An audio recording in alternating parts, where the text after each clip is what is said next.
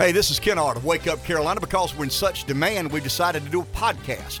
Well, actually, it's like an archive of a previously broadcast show on the radio. So it's not a podcast. Well, it is presented as a podcast. So invite people to join us for whatever it is you just said they can join us for. That's right. Enjoy, and it starts now. Good morning. Welcome to Wake Up Carolina. Tuesday morning, March the 8th, 843-661-0937. Good morning, Cato. Morning. Morning, Royal Rev of Radio. Good morning. What's the latest on the baseball situation? It's not a strike, right? It's a lockout. Yeah, the owners locked out the players. So what is the latest? Well, I mean, is there any last-minute revelations as to what may or may not happen as we get ever closer to the opening day? What normally would be the opening day of the baseball season? I read yesterday they met face-to-face. It wasn't yesterday. They met Sunday face-to-face. And both sides, I think, came out using the word deadlocked, which is not good. Billionaires arguing with millionaires. Exactly. Never a good thing. Exactly. Now, I did read an update that they had some Zoom meetings yesterday, and they did have some movement on, I don't know which side, moved a little on one of the issues. Point? What is the major issue? Well, it's the with the luxury tax, the CBT is a big issue. I think they pretty much are very, very close on minimum salary. And there's one more issue. Money. No, but it's always money. Yeah, okay. There's a few other things in there, and I think they actually agreed It's not whether Rawlings or Wilson get to furnish the baseballs or not. No. And whether it's not like can we use a short fielder or not, like in softball? But I think they're softball? talking about making the bases larger. They're talking about a pitcher's clock and some other items that the owners want that the players are now agreeing to. But it'll end up being about the money. Charles Barkley famously said, "It's not about the money; it's about how much money." And that's where we'll end up. Now I heard that what they did is, I guess Major League Baseball came out and set another deadline for today. They said if they get an agreement by 5 o'clock today, then they will play all 162 games, even though they've already pushed back the first two series of the regular season. Okay. They'll just make it up somewhere else on the back end of the season? That's what I presume. Okay. And that's all I really know at this point. I don't have any feel for whether it's close or not. But we're an affiliate of the Atlanta Braves, and they've not led you to believe that they know any more than you do? We haven't heard a word, other than just the normal preseason stuff well before way back. I guess even before the lockout might have been the last time we heard from them on that, when they just lined things up for this season. So we're sitting on ready. Remember a while back, we talked about some of the states people are migrating to, and some of the out-migration, leaving New York, leaving California, leaving Illinois in record numbers, moving to Florida, the Carolinas. What was another fast? Remember Idaho? And we were like scratching our head. Idaho? The world's going on in Idaho. I know now what's going on in Idaho. It's not potatoes. Idaho activated its every state has a Realtors Association. You got the National Realtors Federation, and then you've got these state entities within the national organization. The state of Idaho, this is so interesting to me. And this is kind of, it's thinking out of the box, but it's more than that. It's winning in capitalism. So when you see citizens move from New York, New Jersey, Illinois, you believe there are multiple reasons they're moving. A lot of folks down to the Myrtle Beach Chamber of Commerce, when I ran for lieutenant governor, I got to be real good friends with Brad Dean, who was the president of the Myrtle Beach Chamber of Commerce. And Brad and I would have these discussions about trends and, the sentiment of the public and all these other sorts of things. Brad's the one that came up with visitmyrtlebeach.com. Oh, that was kind of his brainchild, the TDF, that's the a good tourism one. development fee. Brad was a real creative thinker, a really bright guy. Actually took a job in Puerto Rico as the national director of tourism after the hurricane destroyed Puerto Rico. Brad married a lady from Puerto Rico, so it was near dear to his heart. He went down to Puerto Rico, still there. Left the chamber as its executive vice. I think he was the president. He was the president, and then they had a chamber board. Anyway. Brad and I would talk about trends and why people are moving, where they're moving.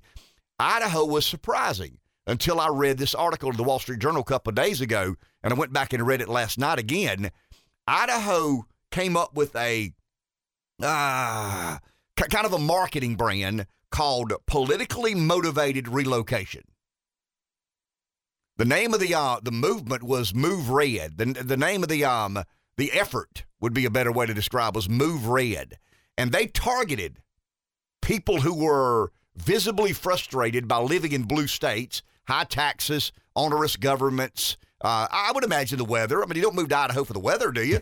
I mean, Idaho's not Florida. It's not the Carolinas. I mean, if you've lived all of your life in New Jersey and you shovel snow, half the year, I mean, it stands to reason you're tired of that. You've got a little bit more financially liberated, and you say, hey, are you ready to get out of here?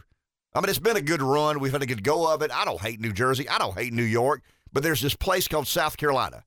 There's this place called Florida where the average temperature is 78 degrees. Let's sell our house up here and move down there. I can work a couple of days at Walmart. You can work a couple of days at Target. I can play golf 2 days a week, and you can sit on the beach 2 days a week. I can fish a little, and I mean, we're not wealthy, but we're not broke. I've got a pension, I've got a retirement, we got some Social Security. We sell our house. There's kind of a windfall that goes along with that because a lot of people are moving to the beach now, not buying, they're renting. They're keeping that money. In other words, if you sell your house, especially now with the crazy real estate market, if you sell your house for $500,000, $600,000, $700,000, they're not reinvesting that money because there is no capital gains on a primary residence. So they're holding on to the $600,000 or $700,000, and they're coming to the beach, so to speak, and they're renting.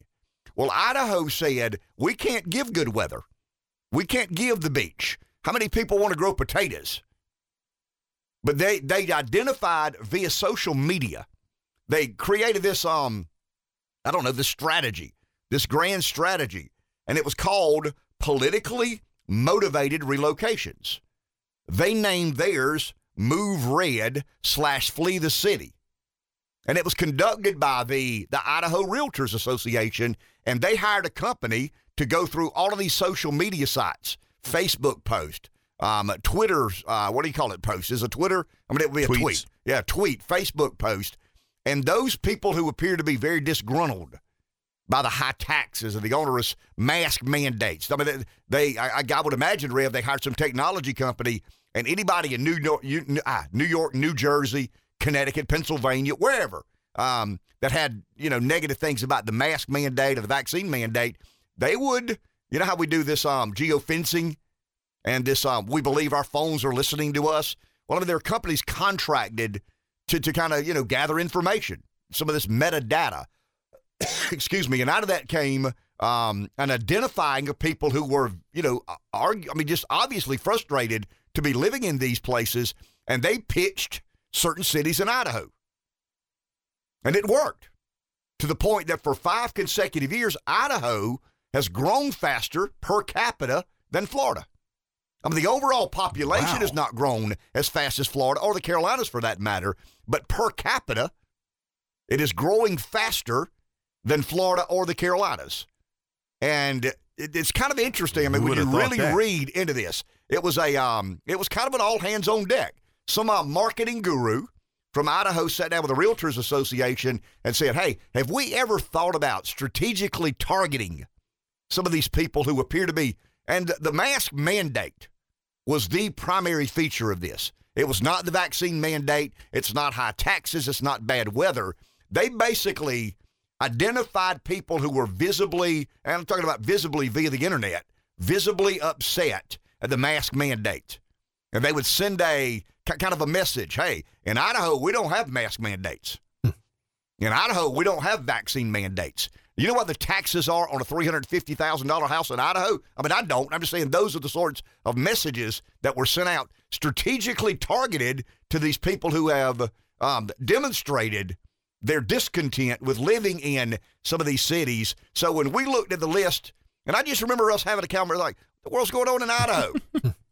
But is there some, figured it out. Yeah, is there a potato boom going on that we don't know about? No, there's not. But there was a politically motivated relocation strategy employed by the Idaho Realtors Association, designated as Move Red / Flee the City. And it's working. And people are moving to Idaho in record numbers. Their population growth is about 3.5% annually. That's a pretty substantial growth in population year to year. You have to think they probably get a lot of people from Washington and Oregon, too, I would 'cause that's imagine right next door. it's West Coast and East Coast. I mean, they'll take you wherever you come from, but it's move red, flee the city, and it's it's kind of an all hands on deck effort by the people of Idaho. Here's the problem: the people of Idaho are saying, "Whoa, that's enough. That's about enough." We're thankful for sharing the tax burden. We're thankful for some of the organic growth, but that's about enough, New Yorkers living in Idaho. That's about enough of this, excuse my French, it's real early, right? The kids aren't up yet. This effing this and effing that in Idaho. We went 40 years and never heard that word. Now I hear it everywhere I turn. So let's pump the brakes on this move red, flee the city, politically motivated relocation. That is, guys, isn't that America? I mean, isn't that the sentiment of America? It's a capital market, creativity, entrepreneurship, innovation. Right. Idaho. Democrats bad. Well, I mean, there's an organization in Idaho run by the Democrats, and they're saying we're getting a bunch of neo-Nazis. Of course. We're getting a bunch of these white Aryans. I mean, these aren't people moving here to find a simpler way of life and not have to be, forced to wear a mask or a vaccine or high taxes. These are white Aryans. They're neo-Nazis. We'll get exactly what we deserve. That there's some organization in, I'm trying to think of the name of the city in Idaho. It's a more liberal city. It's where the University of Idaho is. We know the majority of cities that have a university tend to be more liberal than the state on average. They tell me that Colorado, outside of Boulder, is nowhere near as liberal. I mean, when you hear Colorado today, you hear liberal. I mean, marijuana and, all these other sorts of things. But a lot of that is driven by Boulder, Colorado. With Denver's a big city. So you got those two population centers. One is urban in nature. The other is university dominated. And a lot of the politics are directed from Denver and Boulder. But if you get outside, I think we can all imagine, if you get outside of Denver or Boulder, you probably think you're in South Carolina. I got to believe. It's colder and more mountainous, of course. But anyway, that's what's happening in Idaho. And I just remember a couple of months ago, we went through this. The growth of South Carolina is what we were talking about. And the congressional districts and, all these other things that go into some of this content that we debate on this show. I want to spend some time this morning because I don't think we've done a good job of this. It's Tuesday morning. We are, a couple of weeks into the war. Russia, Ukraine. 13 days. We were told a week or so ago, this thing's not going as Putin planned. I don't know that I buy that anymore. I mean, there was kind of an emotional moment in all of this. When the Ukrainians stood and fought, we kind of got caught up in ourselves. Wow, the Ukrainians aren't bailing. They're standing and fighting. The Russian artillery is not as effective as we imagined it would be. The invasion is stalling. The 30-mile caravan, they're out of fuel. They're not motivated to fight. I don't buy that. I saw a poll last night in Reuters. 74% of Americans over the weekend were asked, do you or do you not support a NATO-endorsed no-fly zone? 74% of Americans said yes. That makes no sense. Because a enforcement of a no-fly zone engages America in a way that we end up at war. Basically war, yeah. We end up at war. There is no doubt about it. So you're telling me that 3 of 4 Americans in a war-weary country would support us enforcing as a member of NATO, and we know where the we know where the buck would stop, right? It wouldn't be at France's doorsteps or Italy's or Germany's. It would be at America's doorstep. If NATO voted to enforce a no-fly zone, everybody would be like an owl on a roost. Their heads would turn around and say, okay, America, this is your baby. Have at it. We've all voted for it, but you know how NATO works. We'll vote for it. Damn, we're going to do it. So have at it, good old U.S. of A. You've got the missiles, you've got the bullets, you've got the guns, you've got the artillery, you've got the advancements in technology that have led yourselves to be the greatest fighting machine in the history of mankind. We've all endorsed via a vote a NATO no-fly zone. You go put it in action. And the next thing you know, we are at war on foreign soil, Ukraine in particular, with, a very substantial army. And that concerns me. So I begin to say, okay, the American people argue, we do here, that we're war weary. Why would 74% of Americans endorse a no-fly zone? Because the media is misleading you. The media is leading you to believe. And here's where something's up. I sound like Breeze here early on a Tuesday morning. The media, there are 30-some-odd million cell phones in Ukraine. How many cell phone videos have you seen from Ukraine?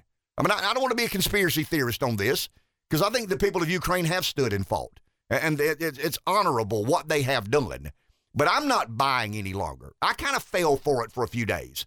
But I'm not buying this any longer. I'm not buying that. I mean, there's something out there we're not being told. Ukraine is not a bastion of diplomacy.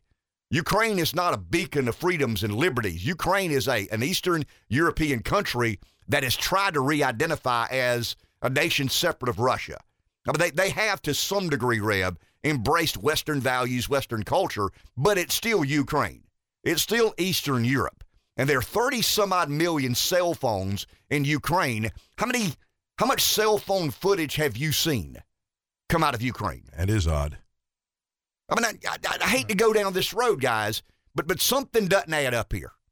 Something just doesn't make any sense. And 74% of Americans, and here's what I think has happened. The 74% of Americans that have seen for about a week these Ukrainians digging in and fighting with everything they've got, we're emotional creatures. We're not Vulcans. How many times have we said that?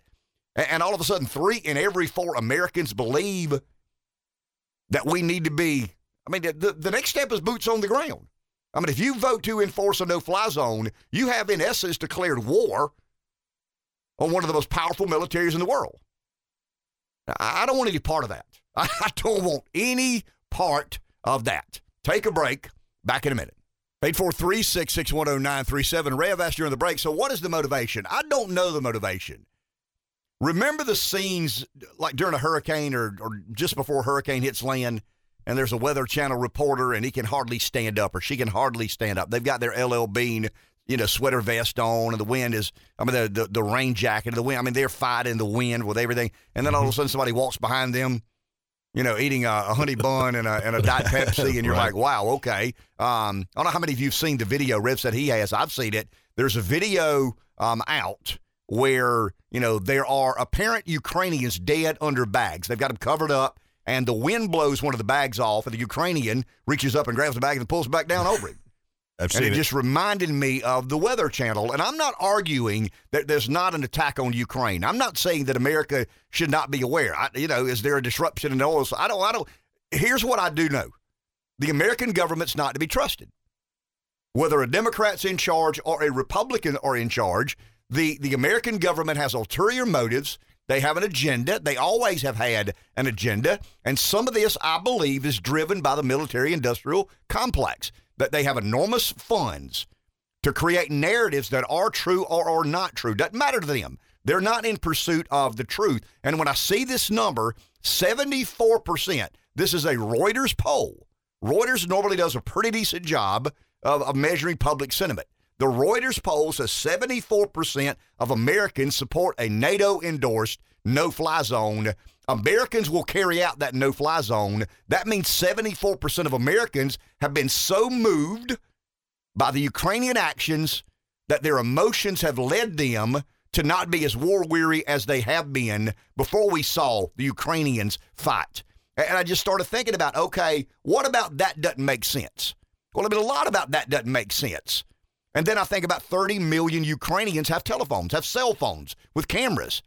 How many, I'll ask Cato. Cato, how many videos have you seen on the internet or over the airwaves that has been a Ukrainian cell phone of some sort of bombardment? I've seen one or two. I can't think of any personally. I think I've seen one. There's an explosion that goes off near. Look, I'm not arguing that there aren't explosions. I'm not saying there isn't an invasion. I'm not saying that Putin shouldn't be dealt with in some way, shape, or form. I'm just very skeptical today about what I thought was true for the past week. Something about today leads me. Yesterday and today, I began kind of digging into this in a different sort of way. Something leads me to believe we're not being told the entire story.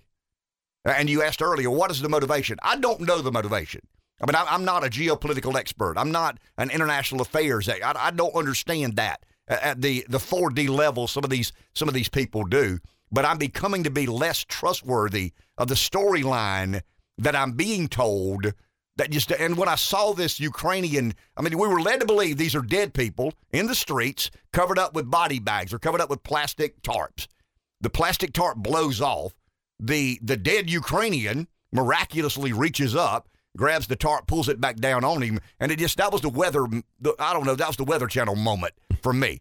And I just started scratching my head. I don't know. But the number 74% of Americans who now endorse being part of a no-fly zone, they have been moved by this storyline. I mean, I'm convinced of that. The storyline of big bad bullying Russia invading a sovereign, Western-aspiring nation. Ukraine is still a corrupt nation.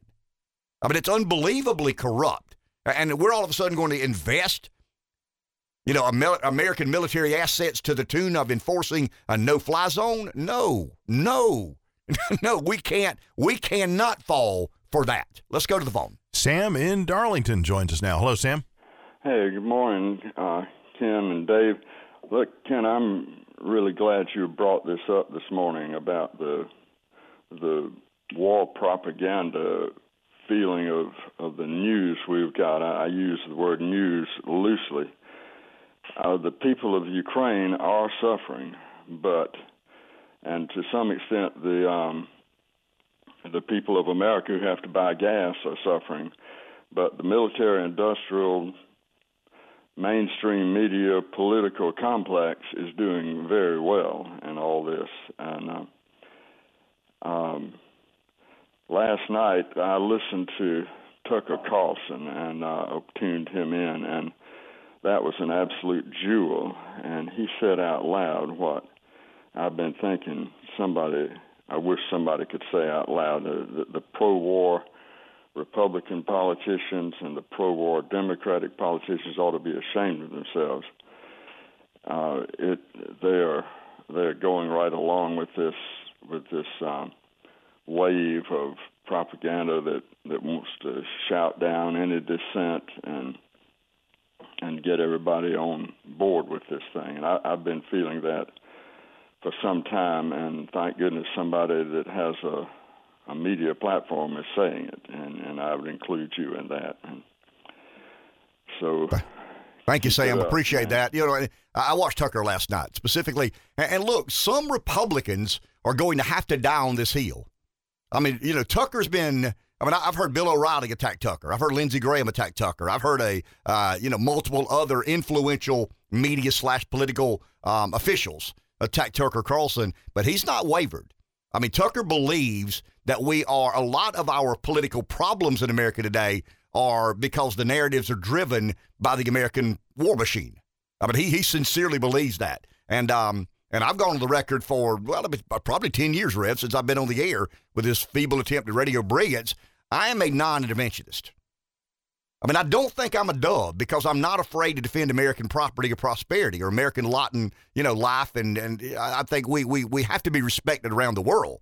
But I believe a lot of what has been ginned up over the last week or so, once again, I'm like Sam, has Russia invaded Ukraine? Yes. Is that an international affair that America has to be aware of and obligated to pay? Yes. I mean, all of that is true. But what is our obligation? And when I read this poll, and this is what matters to me, when I read that 74% of Americans would now support American involvement in enforcing a NATO fly zone, you've been hoodwinked. I mean, you've been made to believe that the Ukrainians deserve our support. They deserve our prayer. And if we're going to support in some way, shape, or form with military equipment or, I read over the weekend that we were issuing Poland an upgraded missile, and Poland is giving the Ukrainians the missile that we previously gave Poland. I mean, we're supplying the world, everybody but Eastern Europe, we're supplying the world with military fighting equipment. I mean, some of these countries invest, a lot don't. Remember when a week or so ago, the president of Ukraine reached out to Israel and asked for some assistance, and Israel said, no. I mean, we're holding on to our own. I mean, we're in the middle of the Middle East. We're the Jewish state in the middle of Muslim land. Thank you, but no thank you. We'll hold on to our fighting equipment in case we happen to need this. There's an MMA fighter, and we can't play it over the air because in typical MMA fashion, he drops a few pleasantries here and there. But he basically says, and Tucker had him on last night, or Tucker played the clip last night. Tucker said, hey, the guy may have bad grammar, but he's nobody's fool. He basically said, if something happens in Arkansas, I'll dig in. And I'll defend with every ounce of blood in my body the people I love, the country I love, the way of life that I love. But I don't know what's going on in Ukraine. And to send American men and women to Ukraine to enforce a no-fly zone in Ukraine, because, guys, if we enforce a NATO-commanded no-fly zone, we are at war. I mean, we are all of a sudden a nation at war. And for the life of me, 74% of Americans believe that's in our best interest. That's we being gullible again. That's our emotions getting the best of us. Stop with that. Don't trust these leaders to tell you the truth of what's happening in Ukraine. Is Putin a dictator, a ruthless killing dictator? Yes. What is Ukraine? I don't know. Maybe that's the best analogy I can give. I think we know what Russia is. Do we all of a sudden think we know what Ukraine is? Really? Pump the brakes, guys. Let's go to the phone. Barry in Chirag. Morning, Barry. Hey, good morning, guys. Hey, Ken, you know what did the bells for me last week is when all the pronouns and, you know, all those crazy people that start putting all that stuff in their Twitter feeds, or, you know, they put in the flags, and then the media's telling you, then the Democrats are telling you, then the Rhino Republicans are telling you. That should be a red flag. That should be a red flag right off the bat after 3 years of what we've been through, or 8 years of what we've been through. So it's just it's crazy. We're not talking about COVID. We're not talking about the border. We're not talking about anything happening here. They're crushing our economy. What's that? The Democrats love that. I mean, I hate to say it, but they love that the economy is getting crushed. The gas prices are going up. So I think you're right. I mean, I think everybody's coming on board now. Something's going on, and I said it last week, and I'll say it again. It just doesn't make sense. They want us in a war. That's just not making sense. Is the economic world, Klaus Schwab, is he doing this? Is this a puppet play? Because I don't think the president of Ukraine, I think he's in it. But, we can't prove that, Ken. But, man, it's just frustrating, Bo. We're not talking about COVID. We're not talking about the exposure of Moderna with the DNA inside the vaccine 3 years before it gets let out. We're not talking about any of that. We're just talking about Ukraine. Southern border's wide open. Thousands are dying of fentanyl, and we're not talking about any of it. Y'all have a great day. Thank you, Barry. Appreciate it. And I think I understand and am somewhat versed about Russia. I mean, I've never been to Moscow, but there's some history there. That there's a track record there. That there's an awareness that we as political consumers have of Russia. I mean, I don't know every intricate detail of the Kremlin or the former Kremlin. I don't understand how Putin governs, but I've got an idea. And all of a sudden, in 2 weeks' time, I'm supposed to support a no-fly zone that may or may not involve my sovereign nation in a border dispute between Ukraine and Russia that has a history and culture that far outlives, the existence of my nation. No. And when I see the number, 74%, I mean, that number scared me. It freaked me out. It astounded me that 3 or 4 Americans have gotten in a week and a half to a place of believing they know enough about Ukraine to commit that sort of military effort. It's confusing. It's not confusing. It's discouraging, and we got to be careful here. I mean, we got to be very, very careful and measured, because those trying to drive this narrative, I mean, they're succeeding. I mean, they're absolutely succeeding, and never underestimate the effect or influence or willingness for the American military-industrial complex to try and move the meter. Let's go to the phone. Here's Breeze. Good morning, Breeze. Listen, guys, I'm not the smartest guy in the world. I'm not. I'm dumb with a lot of stuff. All I do is look at it from a very simple perspective. Facebook, Twitter, Democrats, the media. Just like the fellow said before, I look for who is for something, and if all of those people are for Ukraine, then I can't be for it, because I know that they are wrong every single time. They played us with BL. Just like Tucker said, but we've said it last week. Here's something curious, though. If Donald Trump was in Putin's back pocket, why didn't Putin attack Ukraine when his buddy was president? Why did he wait to the line of the West, Joe Biden became president, to attack? You know what I'm saying? Mm-hmm. And then another thing, I'm sitting here just thinking, they want a war. They want a war with Russia. They want a war with Russia. And I'm trying to figure out, why do they want a war with Russia? I don't know, but I'll tell you what I do know. Come November, and I was telling you this yesterday, if gas prices are $6 a gallon, $7 a gallon, $8 a gallon, here's going to be the press release from the media, the Democrats, and everything. Due to the high price of gas brought on by the war with the Ukraine and supply chain issues and white supremacy, we can't vote in public, in person, because we would disenfranchise poor people, women and minorities mostly, because they can't afford to drive to the polls to vote in person. So that may be, I just thought that might be a way they may try to steal the election. And then they'll probably throw in a healthy dose of white supremacist American homegrown terrorists that are trying to destroy our democracy or threatening violence at the polls to stop anyone that's trying to vote for freedom and democracy. That's what they do. They accuse you of doing what they're doing.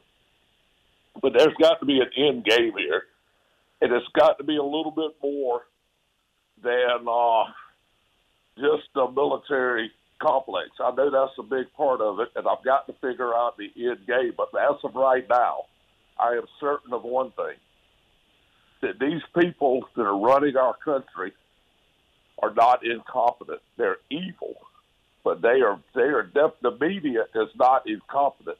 The mainstream media, no, they're not incompetent. They're doing exactly what they need to do. From any if any communist country would be proud of our mainstream media. If Hitler was alive today, Goebbels was alive today, if Stalin was alive today, they would say, now that's how it's supposed to be done, boys. Because we're being played like accounted for. They aren't stupid. We're stupid. Evidently, 75% of Americans are stupid. We got played during BLM Antifa. We got played during COVID, and we're getting played right now. And as far as I know, we probably been getting played for 300 years. Got to take a break, Breeze. Back in just a minute. 843-661-0937 is our number. Let's go to the phone. Here's Steve in Florence. Good morning, Steve. You're on the air. Good morning, guys. Yeah, you guys ever see those Mark Dice videos where he's telling people to sign a petition to save the Triceratops and stuff like that? I think when you say no-fly zone to somebody, that sounds cute and innocent, right? You just don't fly there. But I don't think they understand that you're going to get shot down and who's going to be doing the shooting down. And trying to sift through all the propaganda, but all our media stations are saying the same thing. Sad when you go to Alex Jones to try to find out what's kind of going on and then sift through it all. But, yeah, I'll take it off the air. Thank you, Steve. Appreciate that. Some of the propaganda, some of the media misinformation, I mean, that's to be expected. I mean, there is a certain uncertainty that we have about any of these sorts of situations, but that number kind of startled me when I read it yesterday. The Reuters poll, 74% of Americans, and I think Steve's right. Do you or do you not support the Ukrainians? Yeah. I mean, look at my sign, man. I mean, I got blue and yellow on my Facebook post now. You know, I've got I'm wearing a blue and yellow shirt. I got a badge on. I'm flying a flag in my yard. Support the Ukrainians. Hell yeah. You know, let's stand up against big bad bully Russia. To the point of someone asking an American citizen, how about this no-fly zone? 74% of Americans support America enforcing a no-fly zone in Ukraine? And we're supposed to be a war-weary nation? The propaganda has worked. And Putin says... Three-quarters of you have been convinced that this is in America's best interest. The point I'm trying to make, Rev, is, do we trust Ukraine that much? Do we understand the nature of this invasion that well? I mean, let's take Lindsey Graham, one of the most hawkish senators in America. Does Lindsey understand Ukraine to the point of willing to commit American military assets? And I'm talking about planes and I'm talking about human beings in airplanes. Someone's kid in an airplane policing the airspace in Ukraine. I mean, we're going to commit to Ukraine in that sort of form and fashion? Never, as far as I'm concerned, never would I do anything as aggressive as that in a part of the world that has historically let us down time after time after time. How many times have we heard Ukraine's a fledgling democracy? How do we know that? What is the president of Ukraine? He's an actor and a comedian. He may be as sincere as the day is long, or he may not be. But we believe that we understand the complexities of Ukraine-Russia to the point of involving ourselves at the beginning of a world war? No. I hope we're more serious than that, but apparently we aren't, because 74% of you in less than a week have been convinced that it's our job to police the airspace over Ukraine. Wow. Wow. And I heard Putin say that he considers that an act of war if the Western world takes part in a no-fly zone over Ukraine. As someone just said, it sounds a little bit giddy. Yeah, we're going to police the airspace. We'll send our military supremacy. We'll send our air supremacy, you know, and we'll teach Russia a lesson. In the skies of Ukraine? Really? In the skies of Ukraine? Take a break. Back in a minute. I want to state as clearly as I can, speaking of the voice man who insults me, it gets paid to insult me every single intro and outro. But I want to be clear here. This is a part of politics that I'm not as versed on this. I've never spent much of my political life paying attention to international affairs. I mean, I've just not. I've been a bit disinterested in that. I would argue that most Americans are. I mean, most Americans understand taxes and domestic policy far better than they do what happens abroad. The point I'm trying to make is emotionally we all get invested in certain things when we see horrific activities. I mean, when you see a bully punch let's use the schoolyard as an example. I mean, if you see a 200-pound kid punch a 120-pound kid in the mouth, you become emotionally invested in that. Now some have the courage to intervene. Most say, I don't like it, but I'm not doing anything about it because I don't want to get punched in the mouth. But some of us are courageous or stupid enough to kind of involve ourselves in that. Probably get punched in the mouth, maybe not. Maybe the bully backs down when somebody stands up to the bully. So the argument I'm trying to make is I'm not condoning for a second what Russia's done. The point I'm trying to articulate is there is somewhat of an understanding we Westerners have with Russia, right? I mean, I grew up in the Cold War. Everything I know about Russia is what I've been told. And maybe I'm gullible enough to believe some of that. I think Russia is a communist nation that believes in expansionism 101. And taking over territories has not been uncommon in their world. I mean, this is not the first time Russia has expanded, or the former Soviet Union. I mean, I told you, go back and look at the maps of Europe. I mean, they're always changing. There's a gentleman who's living in a house today somewhere in Europe, in the same house that he's lived in. He's nearly 100 years old, and he's lived in 4 different countries. The European borders are always in flux. They're always moving. The point I'm trying to make is 74% of Americans believe we should enforce a no-fly zone over the skies of Ukraine, a country that we know so very little about. I mean, this is not Idaho. We're talking about Idaho a second ago. This is not South or North Carolina. This is not Florida. This is not something we have a familiarity with and an awareness of. This is a land far, far away that we know so little about. The only narrative we have is what the media has provided. Do we trust the media narrative or not? To some degree, we have to.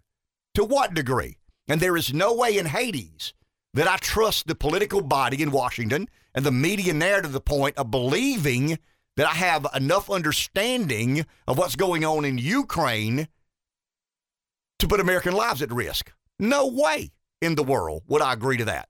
Let's go to the phone. Here's Rick in Sumter listening to WDXY. Hi, Rick. Hey, good morning. Hey, Rick. Hey, good morning to you.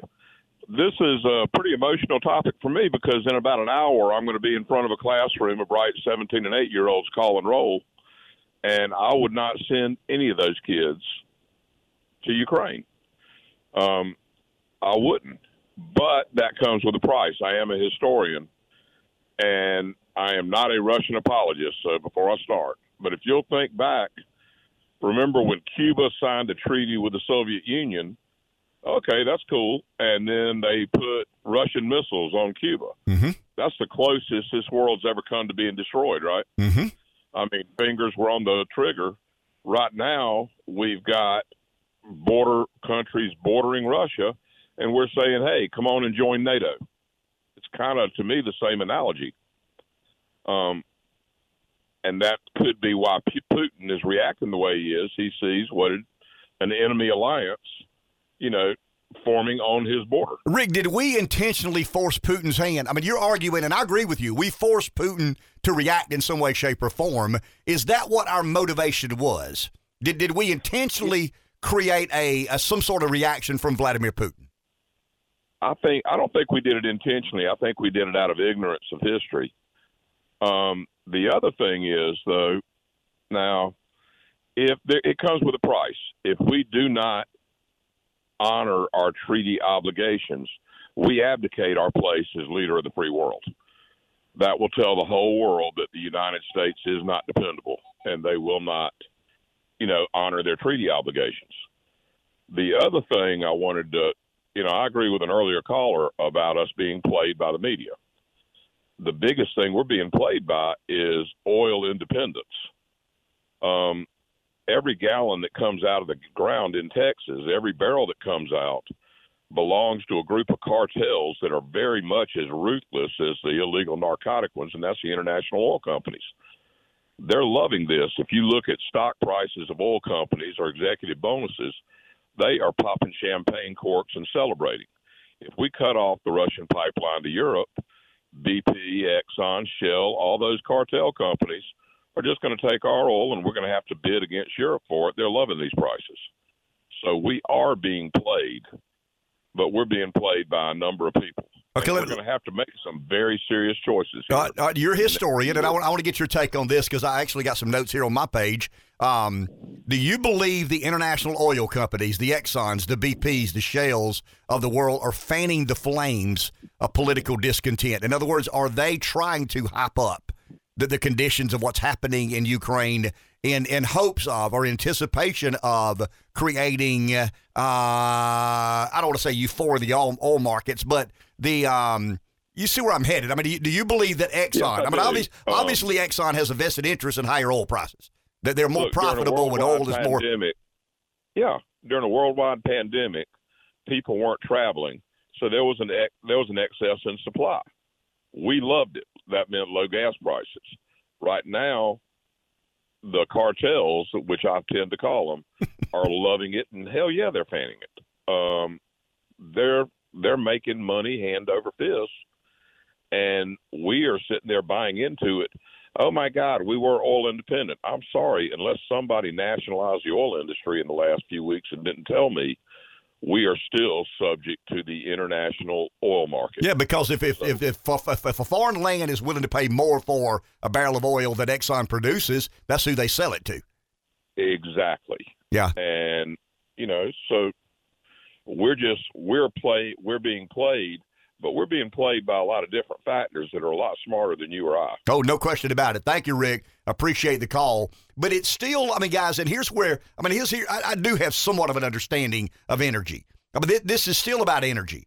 I mean, once again, I think we can agree as an audience. We are more familiar and have a better historical understanding of Russia than we do Ukraine. Can I get a second there? I think the majority of us would say, yeah, I don't know a lot about Russia, but I know even less about Ukraine. What I do know about Russia, I've been taught, trained, and conditioned to believe certain things. But our problem in America is we believe that because an oil company is domiciled in America, it reserves the right to keep that oil off, or excuse me, it is forced, maybe not forced, it's encouraged to keep that oil off the open market, instead supply our own, an American oil company supplies Americans with oil. That's kind of the America First theory, the American First orthodoxy, but it's not the truth. I mean, if Exxon produces a barrel of oil and the consumers of Germany decide to pay $103 a barrel and America offers $102 a barrel, that oil is exported to Germany. I don't know if you saw this or not, but Shell made a play for 100 metric tons of, I don't know why they didn't count it in barrels, but it was 100,000 metric tons of oil. It's Russian oil. They bought it at the biggest discount anybody's ever bought some of this Brent oil, some of this Brent crude. They bought it at $28.50 below the price of what they call the international benchmark, and that is for Brent crude. That is the widest discount ever on record. Yesterday, Shell apologized and said they were not going to do any more of that, but it was profit. I mean, they had a chance to make a big buy at a steep discount, and Shell did it. So if you believe that, I mean, we talked about the defense contractors, the Honeywells, the McDonnell Douglases, the Boeings of the world. We know that international conflict is good for business in their world, right? I mean, if the American people are paranoid about being attacked, they don't complain as much about the military-industrial complex and some of the extravagant spending within. But I think Rick's on to something here. The international oil companies have a lot at stake when energy seems to be in short supply. When we have this the disruption of distribution, by that I mean when some of the Western world says we're not going to take any more Russian oil, that's a good day for Exxon. I mean, that's a great day for Shell. And the energy market's complicated, no doubt about it, supply and demand. We're consuming about 100 million barrels a day, so we need to produce about 100 million barrels a day. If that spread stays in place, oil is probably priced somewhere. I mean, I've read a lot of different numbers, somewhere between $60 and $80 a barrel. The oil companies can be profitable, and we can afford gasoline, and there's enough supply to meet the demand. That's kind of the way the oil markets work, and it ebbs and flows, no question about that. But we have this shock to the energy markets, and Russia's such a big energy producer. And it's not just that Russia produces 11% of the oil we consume as a planet. But when you take 11% offline, or when you try to wean yourself off 11%, try to live your life this week with 11% less income. Or 11% less, whatever. 11, that's a big number. 11% is a big number to take off the global marketplace. And we've tried to figure that out. Shell got themselves in a position to make a deal. And they made a deal. That they bought, once again, the international benchmark, that they bought about $28.50 less than market value.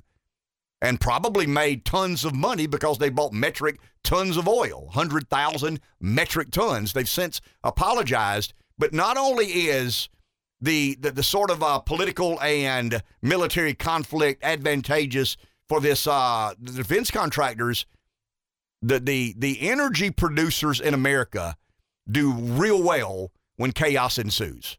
When we become deeply concerned about, is there enough oil? How do we find more oil? Where do we get the oil from? And it's not as easy as this, guys, but this really and truly goes down the road of America first. I'm crazy enough to throw this on the table. I'm not a supporter of it. What about a state-run energy company in America?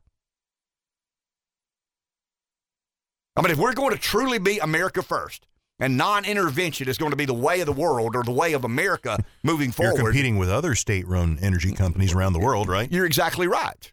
I mean, I don't blame Exxon for trying to make as much profit as they can. Exxon is not obligated to sell all their crude oil and gasoline to American companies and consumers, are they? I mean, we're in a global economy. That's what I keep hearing. We're in a global economy, Ken. You're one of these nationalist non-interventionists. You got to snap out of that. We're in this global economy. We're eternally connected one to another. So Exxon is not obligated as a company domiciled in America to do business with just American consumers and businesses. I mean, if somebody in Europe's willing to pay more for Exxon gasoline, guess what? That's who gets it. That's where it ends up. What about a state-run energy company? I mean, I'm not arguing for it. I'm just arguing hypothetically, what would that look like? I mean, if we produce enough energy to provide if we produce enough energy as America to be energy independent, if Exxon doesn't sell energy to Germany and France and Italy and Greece and Shell and some of these other American companies don't. Well, Shell's a different animal because it's kind of an international. Well, they're all international companies. I mean, they're all international companies. I mean, what does BP stand for? British Petroleum. I mean, they're all. And I tend to agree with Rick. They're international cartels. Is what they are, and they have enormous influence and make unbelievable amounts of money. And yes, they sway the media. They sway the narrative. And when some military conflict ensues, they fan the flames to make it even more hyperbolic than it is, in hopes and anticipation that it will shock the oil market. What happens when the oil market is shocked? What happens when people start buying futures and puts and all these other sorts of things? I saw yesterday where there's some futures at $200 a barrel. I mean, there's some reasonable prognosticators out there buying futures on $200 oil. It's $122 this morning. Gas is $4 a barrel. I mean, if it goes to $200 a barrel, you're talking about $7 gasoline, somewhere thereabout. Now, once again, that's probably not the majority of speculation, but there's some out there that see this playing out that way. Let's go to the phone. Mike in Darlington. Good morning, Mike. Good morning, and I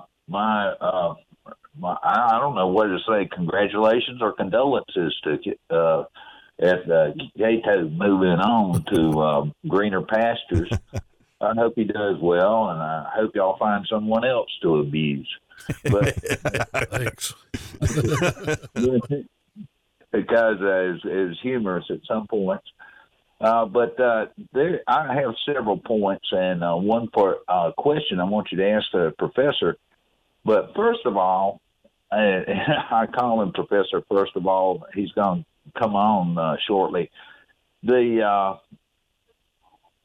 most people have no idea what a no-fly zone is. They don't know what it really means when you say no-fly zone. I would say less than 25% of the people understand what a no-fly zone is and what it takes to enforce a no-fly zone.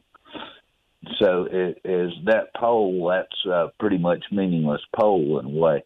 But is this like your and Breeze's skepticism about what's going on? There's forces of the world going on that are just like the tides, and they're moving, and I don't completely understand them, don't pretend to understand them, but I know they're there, and I know that these forces, it's like the prophetic author George Orwell in his novel 1984, which was a little bit off track by a few decades, but we're at war with Oceania. No, we've never been at war with Oceania. Oh, and the next day, we've always been at war with Oceania. It's just whatever the government chooses to say, and that's what you've got to agree with.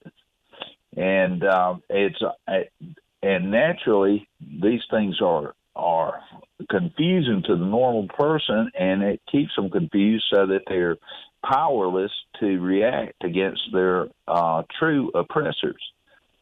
And as to the professor, that I've listened to him for years. He's very intelligent. He's insightful on a lot of issues.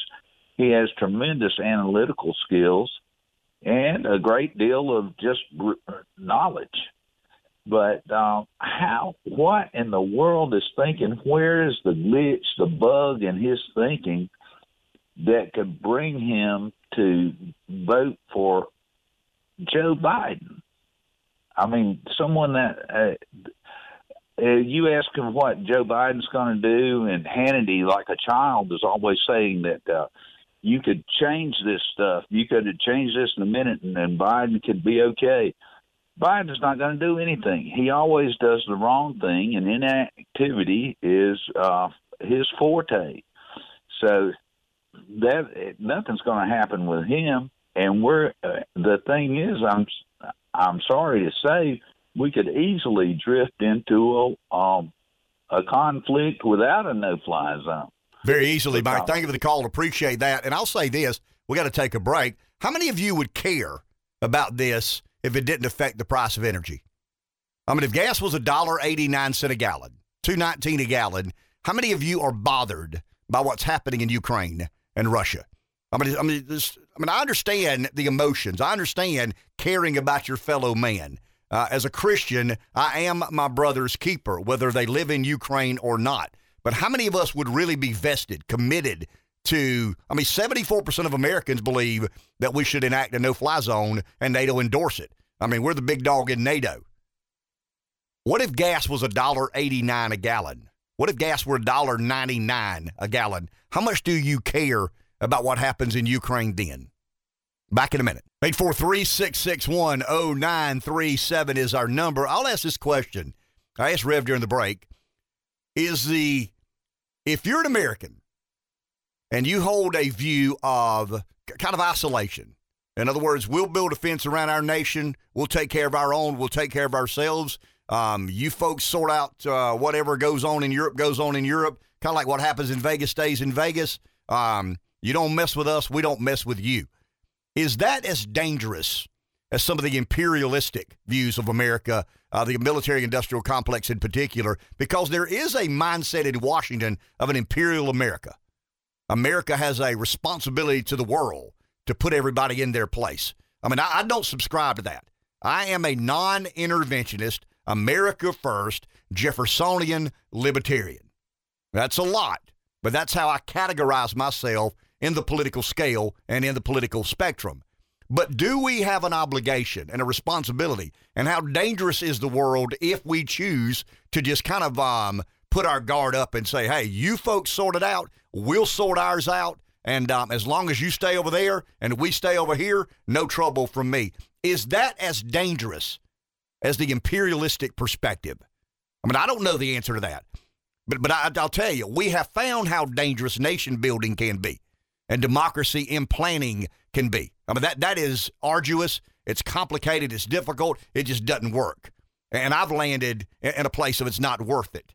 But do we have some unspoken, unwritten responsibility to the world as the preeminent superpower to just pay attention and be involved, however casually or not may be the case? Is one as dangerous as the other? Rev, you say, yeah, probably. If we turn a blind eye to the world and say, hey, you hash it out, we'll hash it out, what does the world look like, and what sort of world are we dealing with? But once again, we've never tried that. Not in my lifetime. We have tried nation building and democracy implanting and trying to settle scores between Ukraine and Russia. That's not our responsibility. I'm sorry. I don't care what senator says what. I don't care what member of Congress says what. I don't care how much money Boeing spends sponsoring Meet the Press. That is not our responsibility. We've never been successful at it, and we never will be successful at that. Let's go to the phone. Bert in the PD is our next caller. Hey, Bert. Good morning. You know what? I think I'm further down that road than any of you because I'm totally believe that it's none of our business. It's absolutely none of our business. We have the right to watch our borders and our interests. And as far as imperialism, I think we're more imperialistic than anybody. We've got bases all over the world where we have no business being, none at all. So, how can you compare that with imperialism? I am all for not getting involved, and I'm all for taking what Russia's doing as an indication that we need to shore up our physical borders and our electronic borders, because cyber attacks are just as bad. And that's where I stand, and that's where I always have stood. Thank you, Bert. Appreciate that. There's a belief that if we do intervene and endorse or participate in one of these no-fly zones, I mean, some people, believe it or not, there are a lot of military experts, and we're talking about not trusting people, but you still listen. I mean, there's some military experts out there that believe Putin has, regulated himself. He's not been as aggressive. He's not attacked American, cyber securities and, China. We know the unholy alliance that Russia has with China. And the majority of their work and their diligence and their preparation is a world with America not as a superpower. I mean, when you get down the road of personal and, collective perspectives, that's what Xi in China and Putin in Russia are ambitious of. There's going to be something replace America as the global superpower. We better be ready. And a lot of this calculus is based upon the West being in decline.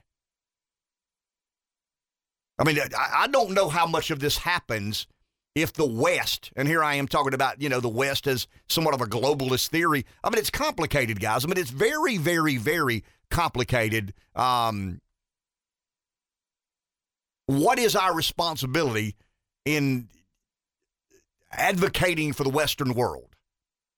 I don't think we have any responsibility. I mean, maybe in geopolitical affairs, and in other words, the expansionist Russia, the power of China, maybe there's a reason to believe that making life more difficult for Putin and Ukraine is in American interest.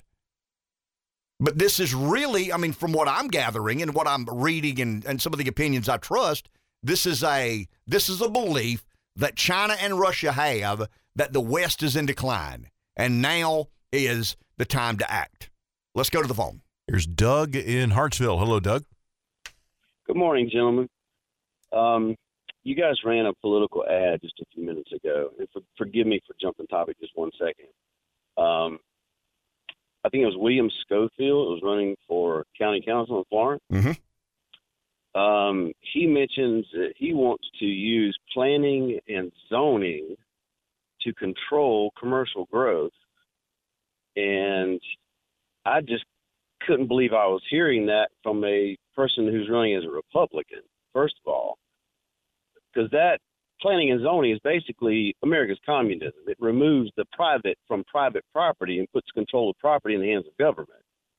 And it just blew my mind when I heard that. So I can't believe that I'm hearing this guy running on those ideas, and he's being a Republican. So that just kind of blew my mind for a second. Just wanted to get that out there. Maybe we should investigate that a little bit more.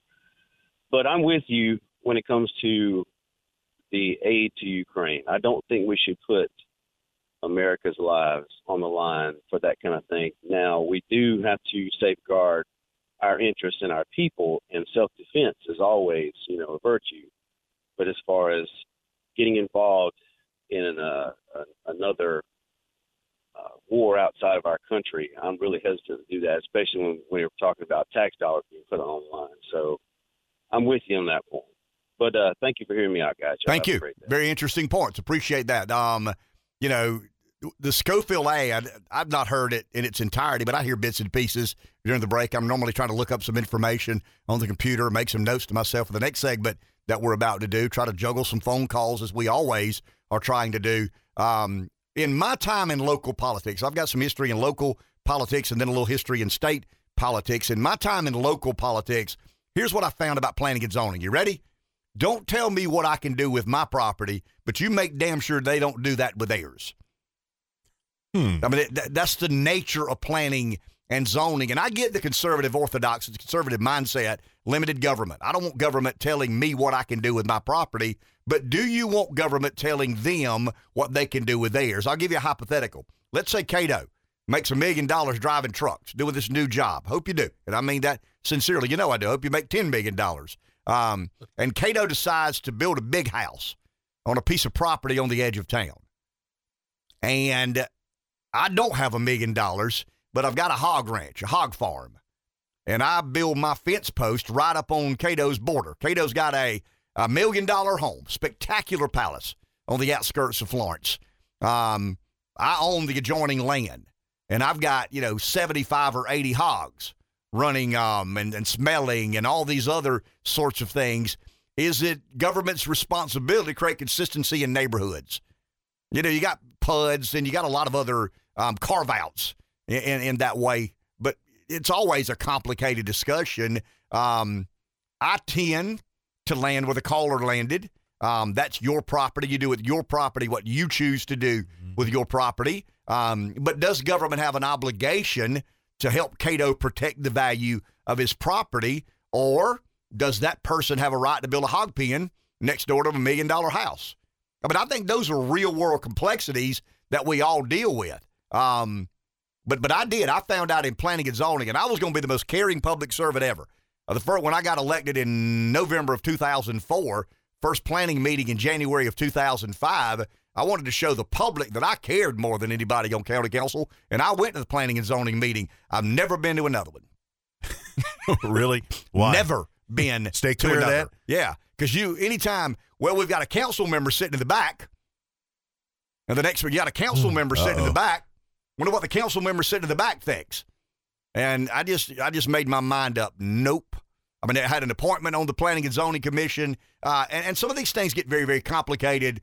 The issue that I think City Councilman Schofield, who's running for county council, is discussing is something that came out over these airwaves a couple of months ago when one of the most established neighborhoods in town had a donut hole in its zoning ordinance, and someone is building a low-income apartment complex next door to one of the most established neighborhoods in Florence. And the people living in the most established neighborhoods don't want the multifamily low-income housing development built next door. And here we are with a bit of a conundrum, I might say. So planning and zoning in some circles has been accepted more readily to protect, enhance, preserve, make more consistent property rights and property ownership.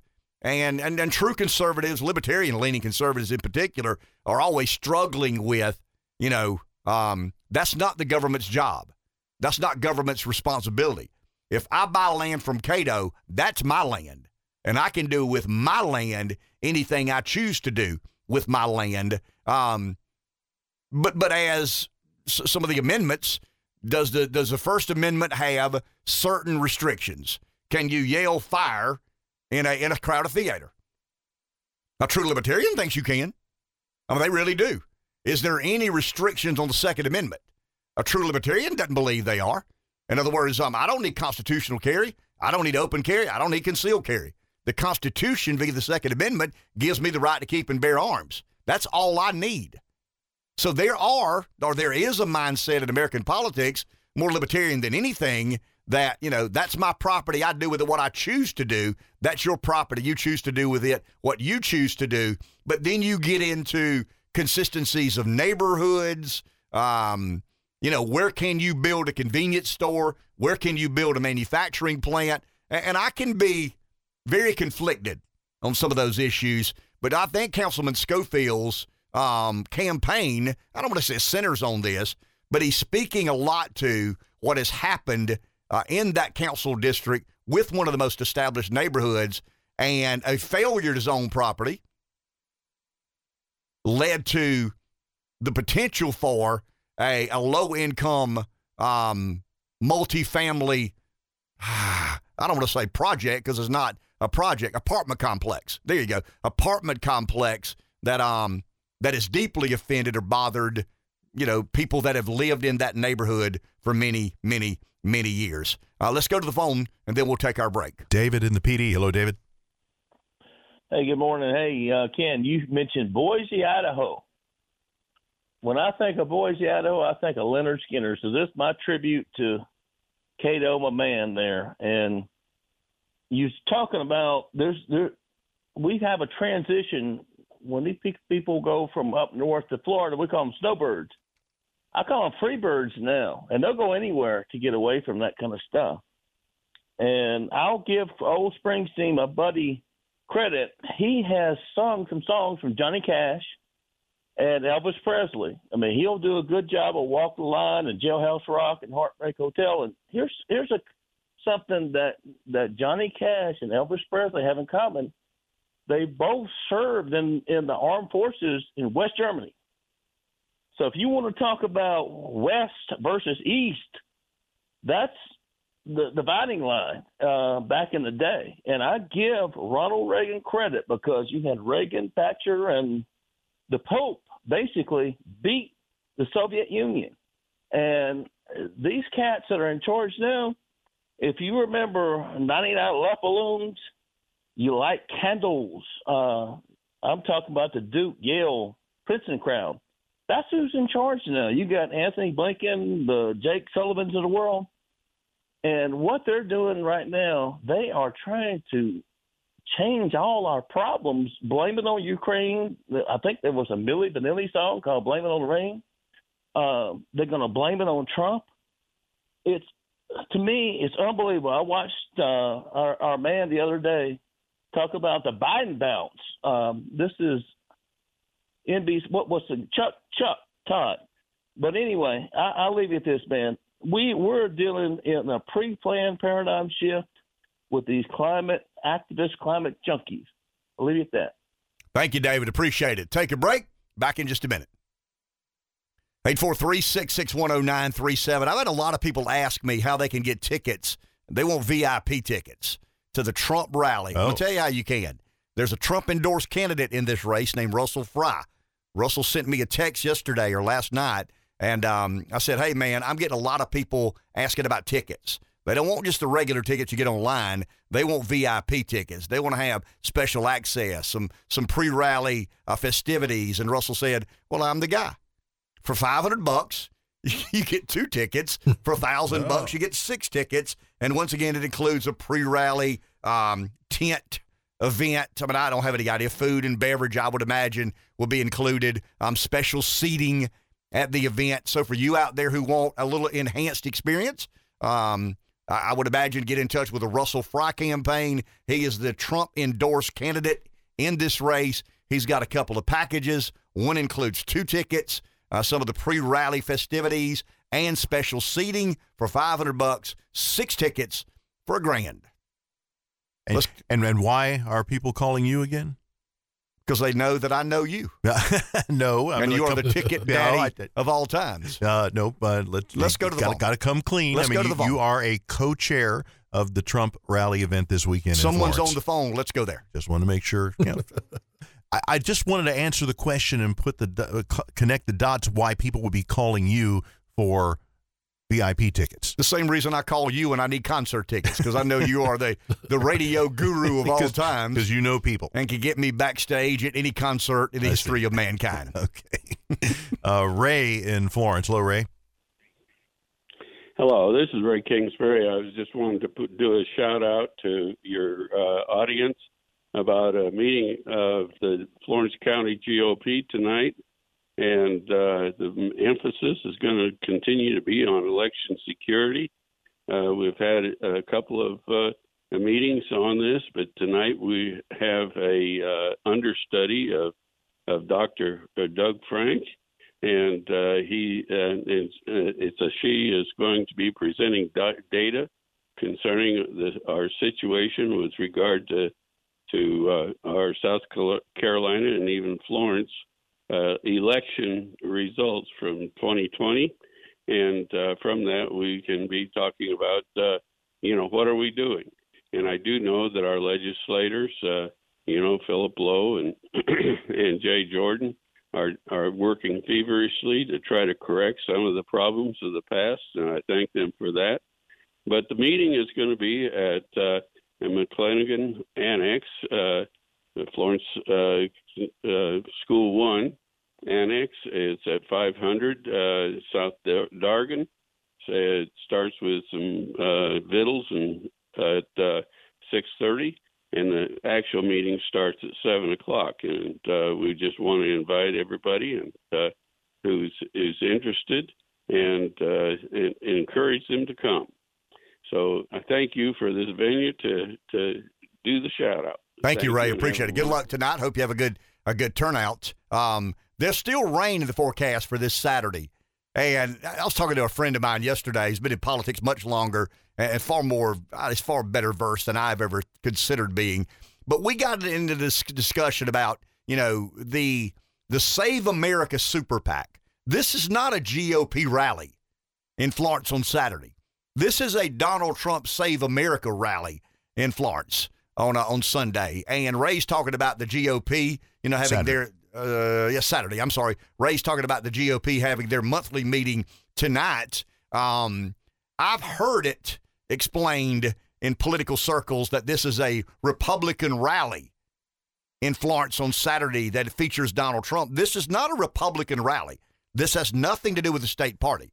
This is all about Save America and the Super PAC. This is a kind of it's an offshoot, no question about it. Trump didn't run as an America First candidate. He ran as a Republican candidate, but with an America First agenda that was so enticing and intriguing to many, many, many Americans. But I've had a discussion with several people about, is this a Republican rally? No. This rally is a Save America rally. It is about Donald Trump and I guess, Reb, the continued re-imaging of the Republican Party. 843-661-0937. We'll be back in just a minute. So Cato's in charge of the music. Cato's in charge of the music the rest of this week. And he found a song Bruce didn't write. Congratulations, Cato, for finding a song that Springsteen did not write. Hey, I've got some other information to pass along here in just a second, but people have asked about tickets to the event Saturday at the airport, the Trump rally. I just got a text here from someone who works for the SCGOP. They've got a lot of offerings here. They've got a silver sponsor package, a bronze sponsor package, a VIP guest sponsor package, a Trump rally fast pass. I don't want to go into details because they don't pay me to read this. I'm kidding. I'm altruistic. I'm all about helping people. The best thing to do when it comes to the VIP packages with the SCGOP is send an email to mark@scgop.com. mark@scgop.com if you want to buy any sort of VIP ticket package. I mean, I'm getting inundated. That means a lot for you folks from Pamplico. I'm getting inundated with requests about where do I go? What do I do? I want to get a little better ticket than just, I don't want to take the chances of being, in the back row at Madison Square Garden and can't see Springsteen sing Born to Run.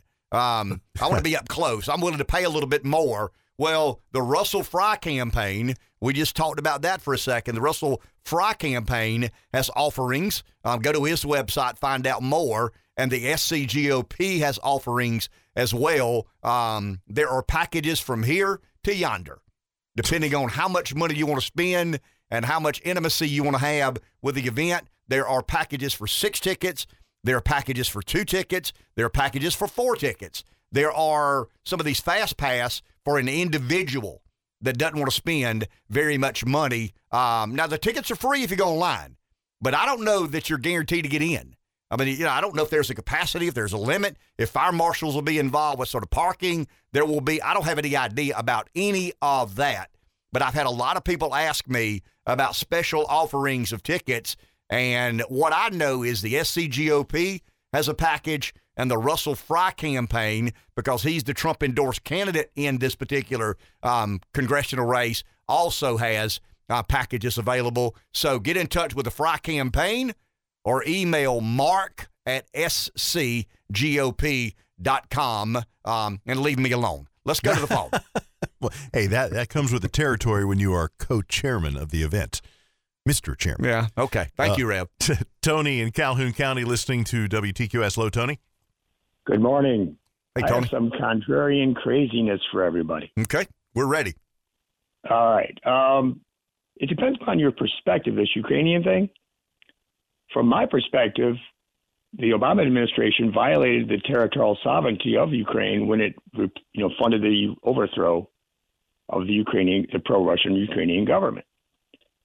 So what if you view it as Putin sees that too as an aggression by the West to overthrow the Ukrainian government, and to comply or to keep his agreement, at the Budapest memorandum. Now, he tried, to get the government back, but now he has to use force to do it. So his use of force to restore the Ukrainian government to what it was at the time of the agreement is actually him enforcing the agreement. In other words, he's the only one who isn't violating it. He's the one who's actually enforcing it. And then you look at his actions. I told you he wanted that buffer zone of the Ukraine between NATO and Mother Russia. Look at his actions, what he did. He first built up troops in Yelnya, and the media tried to scare everybody saying they're on the border. That didn't work. The talks didn't progress. So then he moved a small number of forces. Immediately, within 6 hours, he was at Kiev, and then he stopped. That's telling the Ukrainians, hey, we aren't joking. We're now in your country. We're at your capital city. Now let's talk. Let's work this out. Let's do this peacefully, so we have to destroy everything. And they didn't work it out peacefully. Now Putin's moved in all the other troops to, encircle all the other cities, and now he's, destroying all the stuff. So, it's just another way to look at it. Well, and that's an interesting perspective. Thank you, Tony. Dr. Scott Kaufman is with us. You've devoted much more of your life to understanding that part of the world, the history and, political, economic, cultural nature of that part of the world. What do you make of Tony's comments? Well, I think we have to consider here that Putin doesn't see this as him somehow restoring the status quo, if you will.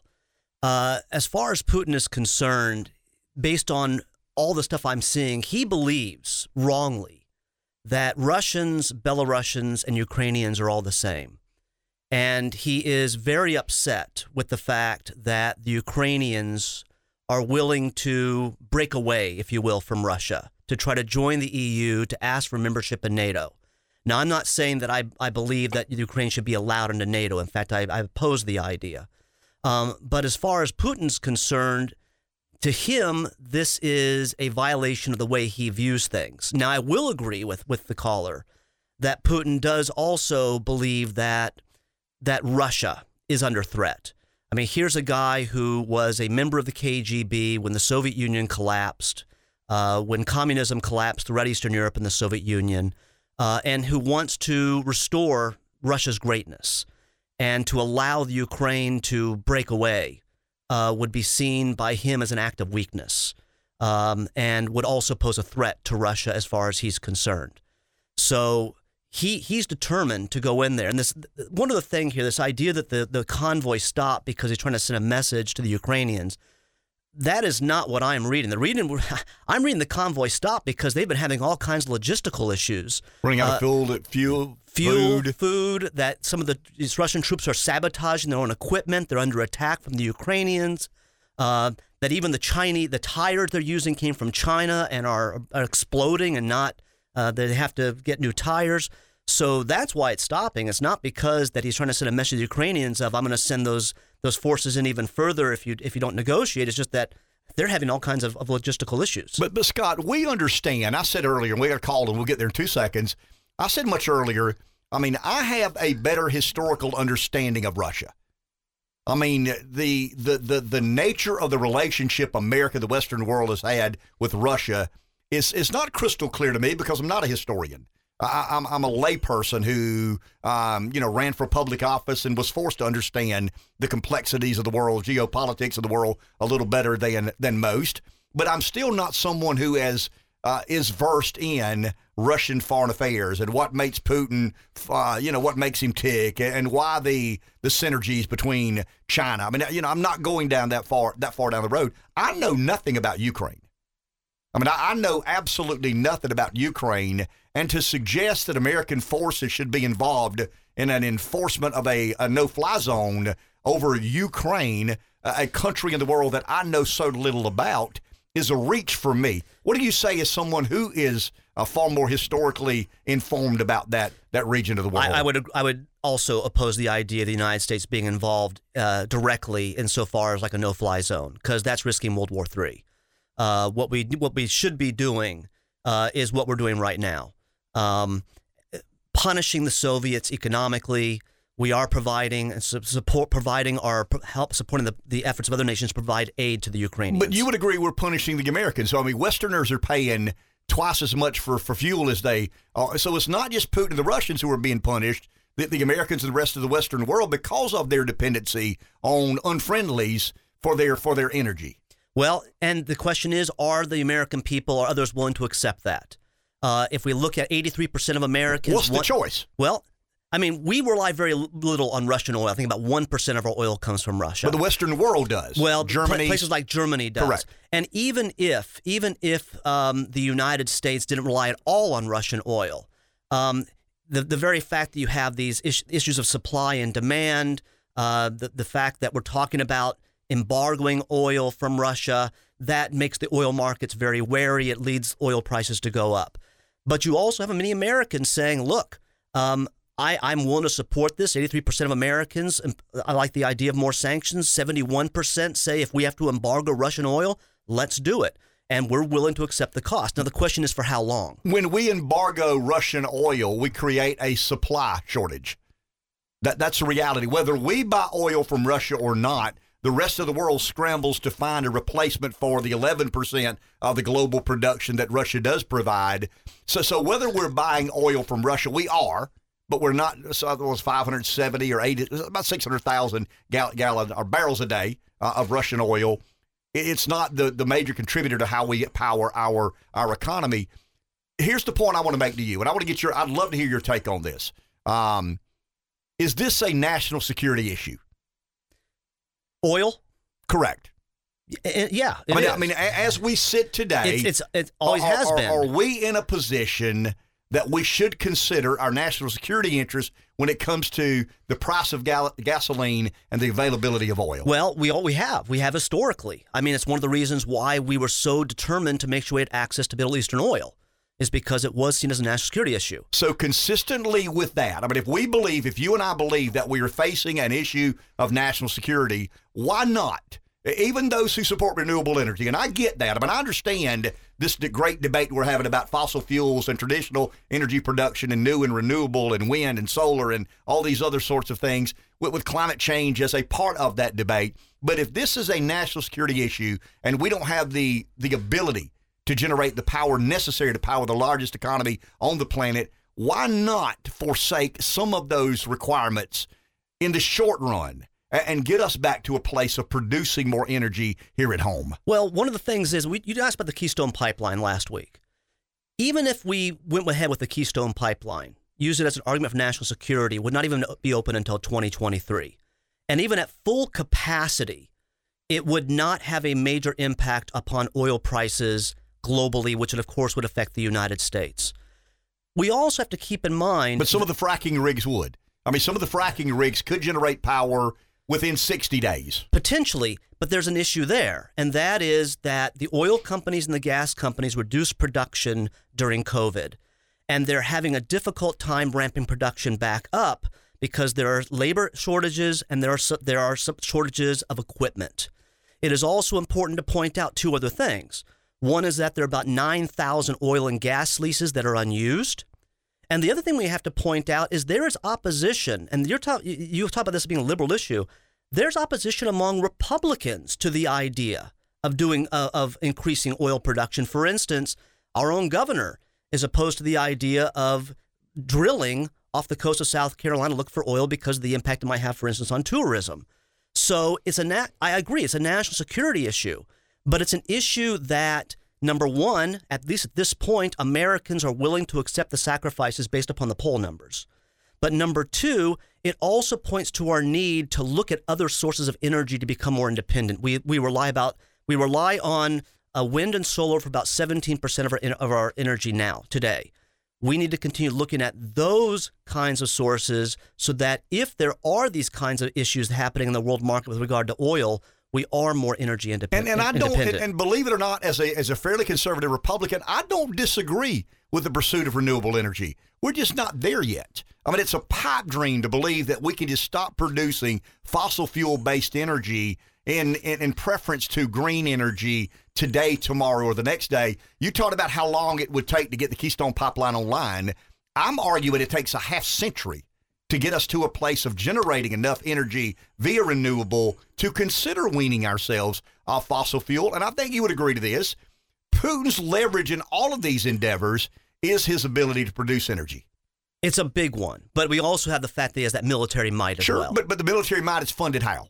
Well, it's funded through, in part, through those the dollars. revenue generated via a big energy producer. I want to do this in just a second because Dr. Bolt's not here today, so I want to delve into this at great length as long as you're willing to stay here. Let's go to the phone. Someone's there. Well, Cato, let's go to the phone. I don't want to make our caller hold on too long, and then we'll take our break, and Scott will come back for another segment. Joe in Hartsville. Hi, Joe. You're on.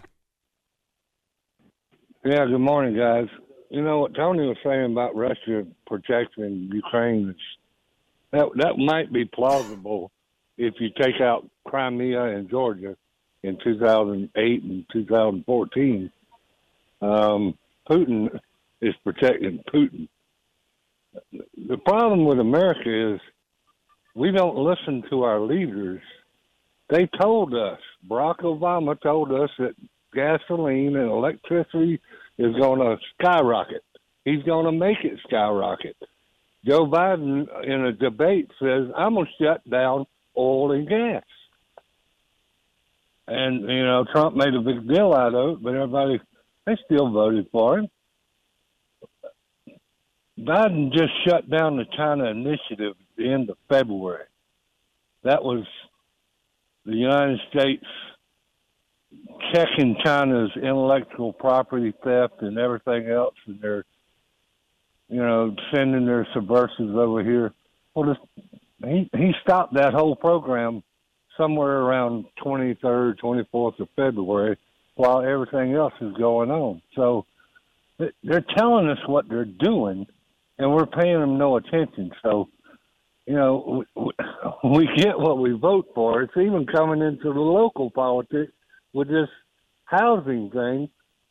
Obama said we're going to make the affordable housing, we're going to put it in your neighborhoods. We're going to do away with single-family homes, and you're going to urbanize just like New York City and New Jersey and stick 1 million people in 2 square miles. So we don't listen to what these idiots are telling us, and they vote for them anyway. So all you can do is protect yourself against that, and I don't know what else to do. Y'all have a good one. Thank you, Joe. Appreciate that. Let's take a break. We'll be back on the other side with Dr. Scott Kaufman, History Chair at Francis Marion University. Back in a minute. 843-661-0937. Crude oil jumps on report the U.S. to ban Russian oil imports. It makes us feel giddy that we're not consuming Russian oil. We're penalizing Putin via some of the sanctioning. But as I'm looking on the website, gas futures are up 15 cents a gallon. The retail price of gas, none of the taxes included, $3.72. Actually 17 cents now. Went up another couple of pennies while I'm sitting here talking to you guys. So the price of gas today, including no tax, retail price, $3.73. That would probably end up being $4.25. $4.20, somewhere there about when you include the federal and state taxes and a little bit of profit for the convenience store open. I've seen some Facebook posts condemning the convenience store owner. As a former convenience store owner, they ain't ripping you off on gas. I'll assure you of that. By the time they buy that gas, I mean, when you think about it, you got to replace the product in the ground, right? Let's say you pay $3.71 for what's in the ground now. To replace that product, you got to pay $3.75. Well, I mean, you got to figure that into your model. You take Visa charges and MasterCard charges. I mean, they're getting about 2.5%. It's a, stop believing that the convenience store owner is getting rich selling you gas. I'll assure you, Exxon is, Shell is, BP is. The convenience store owner is doing all he or she can right now to break even on gasoline. If you go buy gas from a convenience store today and you don't go inside and buy Pepsi or a bag of peanuts or your wife told you to bring home a pack of paper towels or something like that, they would probably be better off with you not stopping there. I mean, I'm serious. I mean, it's a loss leader. If you go today and buy gas and put it on a Visa card and don't go inside that store and buy, $10 worth of whatever, they're probably better off if you had not even stopped there. And these Facebook posts who say, the convenience store owners are getting wealthy, they may, but it ain't on gas. I can assure you of that. Dr. Scott Kaufman is here, and I want to go back to something that you've written on extensively and studied extensively, and that is that's not unprecedented, but in my life it's unprecedented, this relationship that China and Russia appear to have, both formally and informally. February 5th, they met, and they signed a 5,000-word joint statement that is basically, it insinuates there is no forbidden areas of cooperation. We're all in together. Putin signs it. Xi signs it. There are no limits to this pact. I'm of the opinion that those two countries perceive the Western world to be in decline.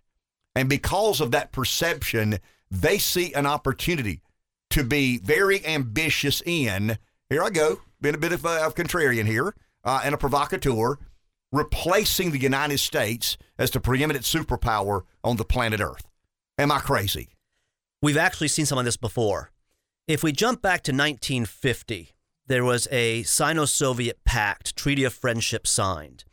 And the argument made by the Chinese and the Soviets at that time was that communism was on the rise, capitalism was on the decline, and that eventually capitalism would succumb to communism.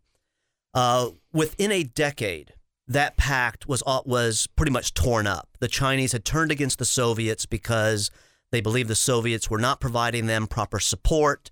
The Chinese leader, Mao Zedong, was furious with Nikita Khrushchev for denouncing Khrushchev's predecessor, Joseph Stalin.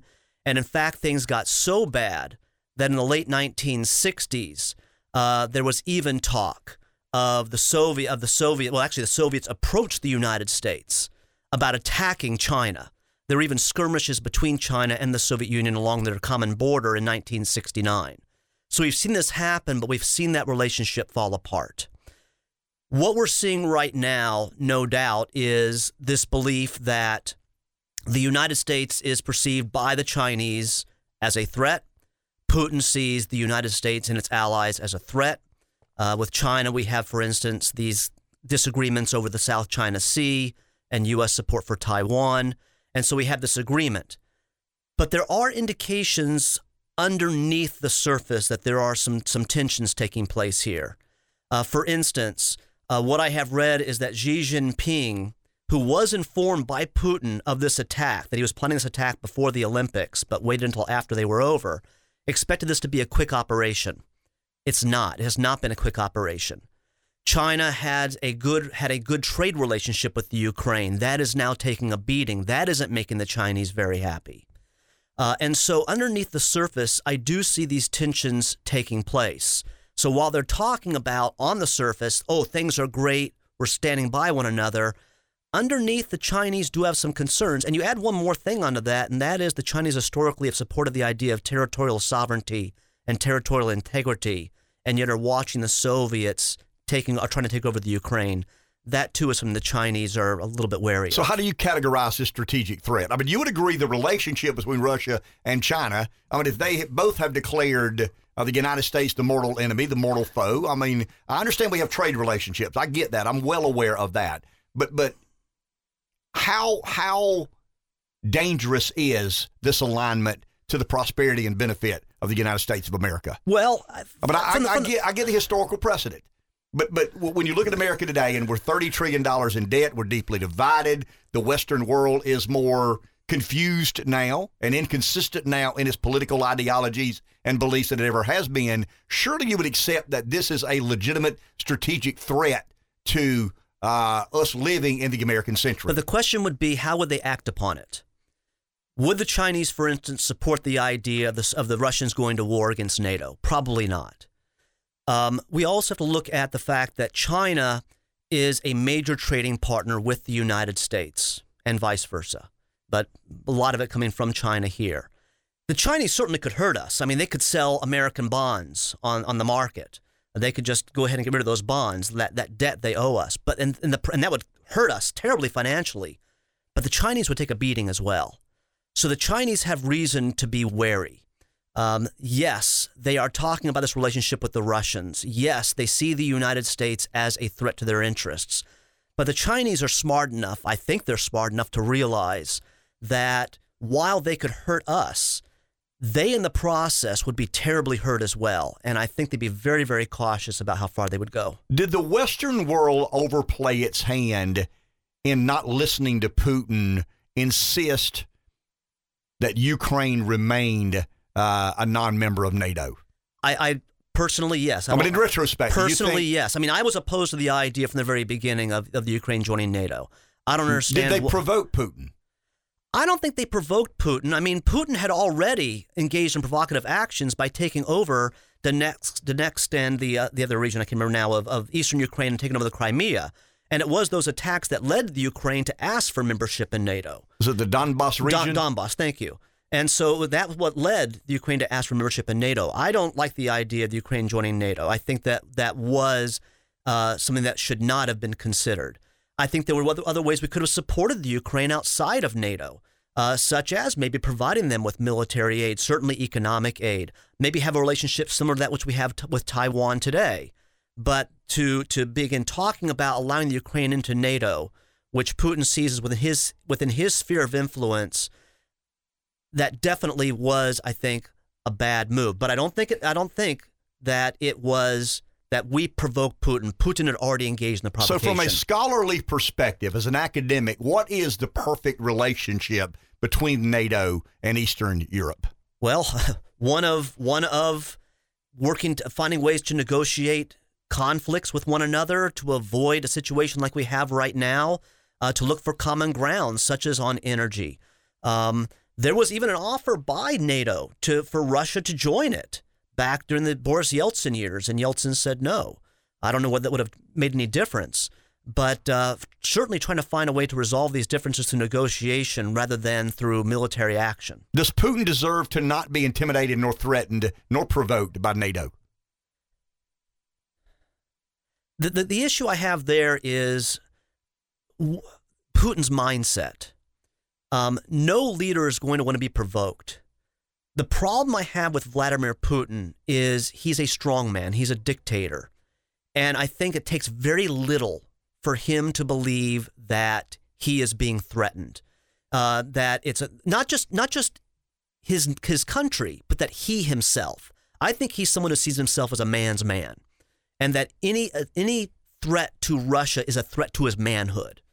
And that he therefore feels he has to stand up not only for his country, but to prove himself a man. And so it doesn't take very much at all for it to kick in that mindset. But does Putin represent or embody the average Russian? Do we know that? Do we have any idea what the average Russian thinks of invading Ukraine, or the average Russian believes about its relationship with the Western world? Well, there are a couple of things we can throw in the mix there. When the Russian people got rid of communism in the early 1990s and tried to move to a more democratic system, things did not go well. And you did have a large number of Russians who said, you know what, I actually like the days of Joseph Stalin. At the very least, I had a job, I had health care, I had all these things, even though I lived under dictatorship. It's proof that one of the difficulties with democracy is trying to establish it in a country that hasn't experienced it. And so in a way, Putin, from my own reading, is a representation of that belief that, maybe we need that strong man in power. But we did see in Russia a growing movement toward democracy. We did see Navalny, the opposition leader, coming out and speaking against Russia, against Putin.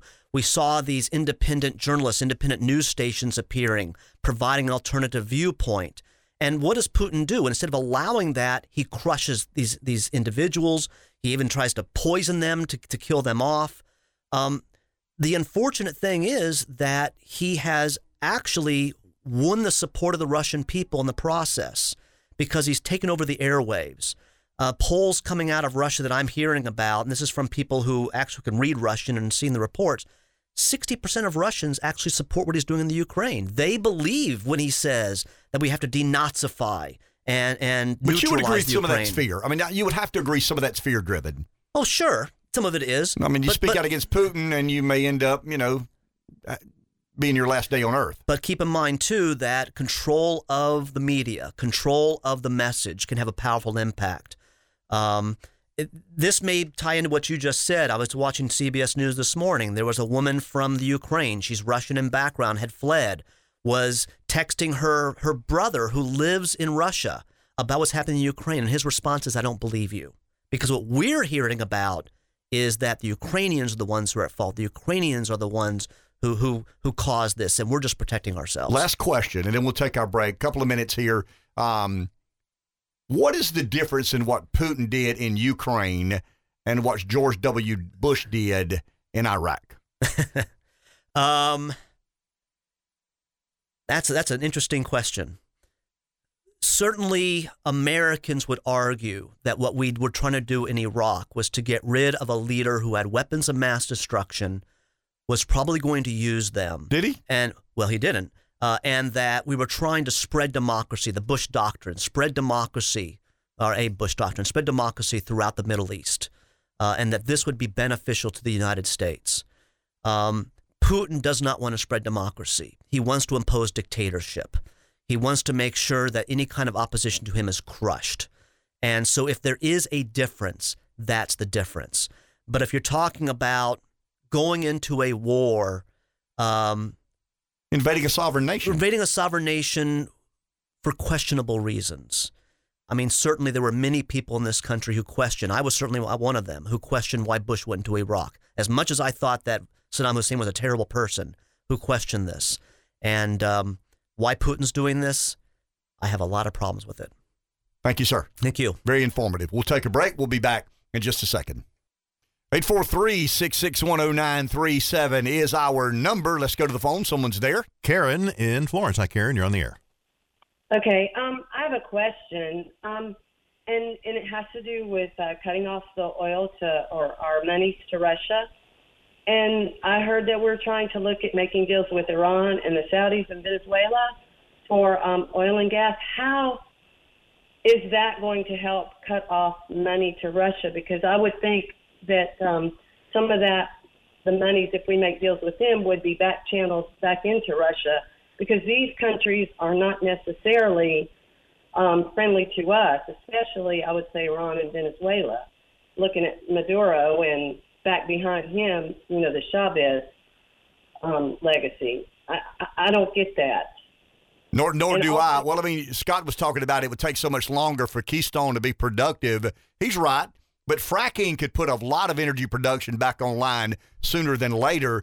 There's word out of Washington that President Biden may go to Saudi Arabia, try to patch up some of the relationship with the Crown Prince. The Saudis and the UAE, from what I've read, and I've read some of these things in the Wall Street Journal, Bloomberg, CNBC, and some other places, they appear to be the only OPEC members with spare capacity.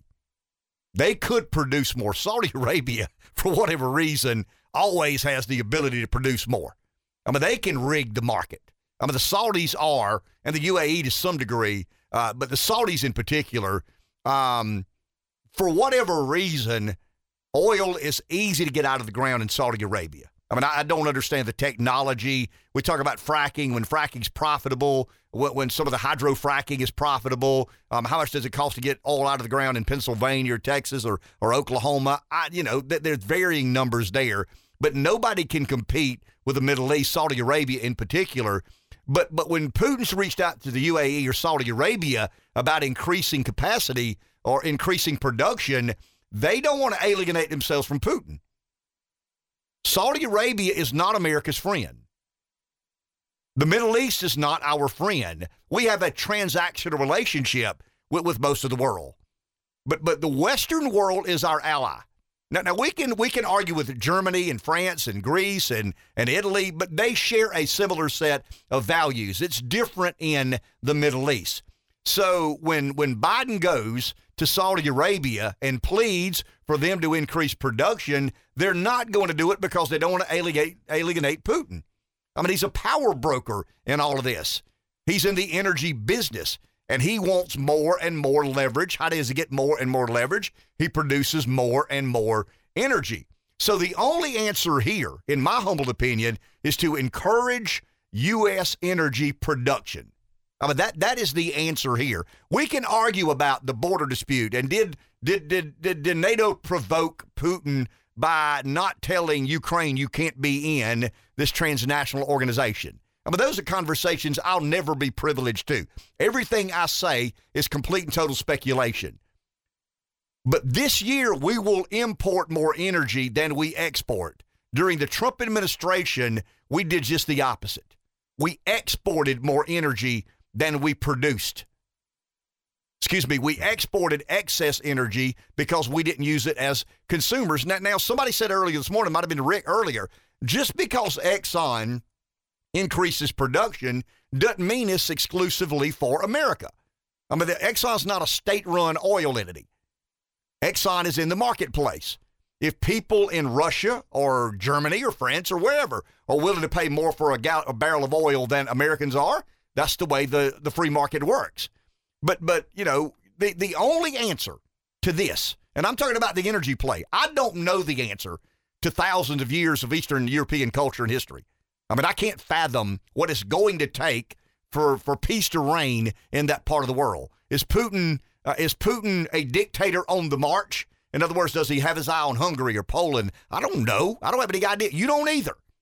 I mean, you may read these things. You may think these things. You may be told these things, but nobody is in the head of Vladimir Putin. Nobody knows what Putin's end game is.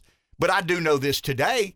The reason we're paying $4 a gallon for gasoline is the Biden administration chose to not be as productive an energy country as we can be. So what we can do today is encourage U.S. energy production now. And they don't seem to have that on the table. I mean, why is he going to Saudi Arabia?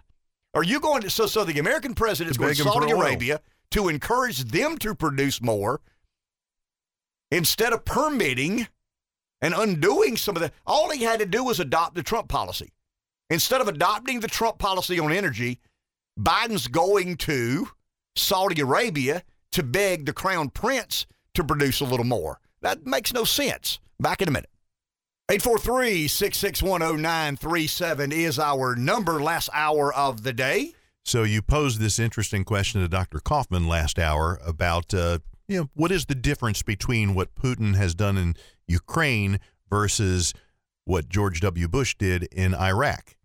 Just on its surface, I guess if you say, if the complaint is he invaded a sovereign nation for whatever reason, can that be equated to what the United States did in Iraq? Well, I mean, I understand. Is there any equivalence there? Well, is that what you're saying or asking? The argument has been Vladimir Putin invaded a sovereign nation.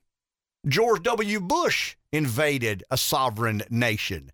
I understand preserving the Western world. I understand, Vladimir Putin's a bad guy. We're told in the West that Putin's a bad guy. He's a ruthless dictator. We were told the same thing about Saddam Hussein in different sorts of ways, but same characteristics. Here's the point about the American invasion of Iraq. Did we cook the books? Did we intentionally mislead the American public into believing Saddam Hussein had weapons of mass destruction? I mean, I think he at some point in time did. I mean, I think that's fairly well provable that at some point in time in his reign, think he used them against his own people. Well, I mean, so to use them against his own people means he had them. But the argument was made, what was the axis of evil? I mean, the argument was that at the time of us considering whether or not to overthrow the Saddam Hussein regime, he had weapons of mass destruction, and it turned to be untrue. So if you've got, if I had COVID a year ago, I don't have it now.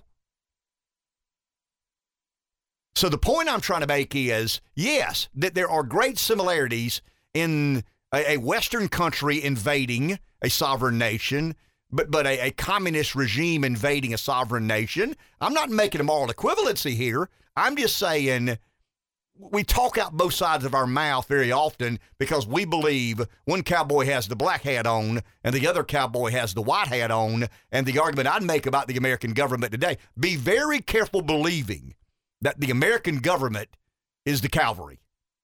Be very skeptical of believing that the American government is riding the white horse. I'm sorry. I mean, that's where I've landed. And as an American citizen, I wish I did have full faith in my federal government. I have very little faith in my federal government. Do I believe the American government could have easily misled the American people about what Saddam had or did not have? Of course I do. Do I like admitting that? No, absolutely not. But yeah, I mean, there are great similarities in what we did and what we've accused Vladimir Putin of doing. Let's go to the phone. Jim in Florence. Good morning, Jim. You're on the air. Hey, good morning, guys. So, Ken, anyone who studies the American political left knows that they want expensive energy. You know, Obama made it clear that he wanted to shut down the coal industry, if I remember correctly, and Hillary made comments, and Biden shut down the pipeline. And closing the pipeline raised oil prices, not because it was going to be online anytime soon, but because shutting it down, oil is so speculative, so shutting it down sent a message that we were now anti-oil. So the question is, why does the American political left want expensive energy? You know, they'll claim on the surface it's for the environment, so it forces us to switch to renewable resources, but they're saying that all while flying around in private jets. And so stateside, the war in Ukraine isn't about democracy or sovereignty. Stateside, it's about the American working class. So when you put these two things together, I really, really believe this is about further destroying the American working class. I don't know why. I asked you a couple of months ago if they were trying to provoke us into doing something we ought not do. So are they trying to provoke us into doing something to gain more power? Look at what Trudeau did with the truckers. And I think, was it 2013, Trudeau said he was envious of China and the way they could do things at the drop of a hat because they were a communist country with these dictatorship-style authorities. There's more at play here, and it's not about gas prices. It's really and truly about us. We see how January 6th played out. So I guess the question at the end of the day is, after the midterms, if the midterms don't turn out like we think they should turn out, if 2024 doesn't turn out like we think it should, where do we go from there? Thank you, Ken. Thank you, Jim. Appreciate it. The Democrats' dilemma is, the Democrats want high energy prices because they want to force us to renewables, force us to the new Green Deal. The problem is it's hard to win elections when gas is $4 a gallon. So the Democrats, it's a little bit like the conservative Republican that wants to reform entitlements. The dilemma he has on his hands is, okay, I'm going to give this campaign speech, and I'm going to tell everybody over the age of 50 that we're not going to honor the deal we made with you on Medicare and Social Security. Good luck with that. In a similar fashion, the Democrats have a big problem in the ambitions of green energy, renewable energy, and the realities of energy costs now. What does it cost to heat my home now? What does it cost to drive my SUV down the road for, 22.5 miles now? In a weird way, when you really think of it this way, I thought about this yesterday, riding down the road looking at gas prices. Is $4 a lot of money to propel a 5,000, 6,000 pound vehicle down the road for 23 miles? I get where we all are. I'm as bothered as you are by having to spend $60, $70, $80, $90, $100, $120 to fill up an SUV or truck or car with fuel.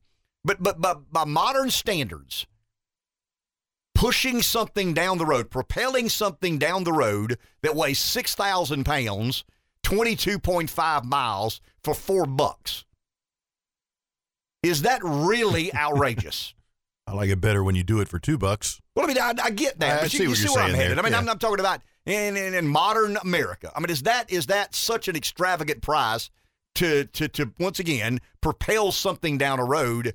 But the point Jim's making is really reflective in the rally. Let me give you a couple of talking points here.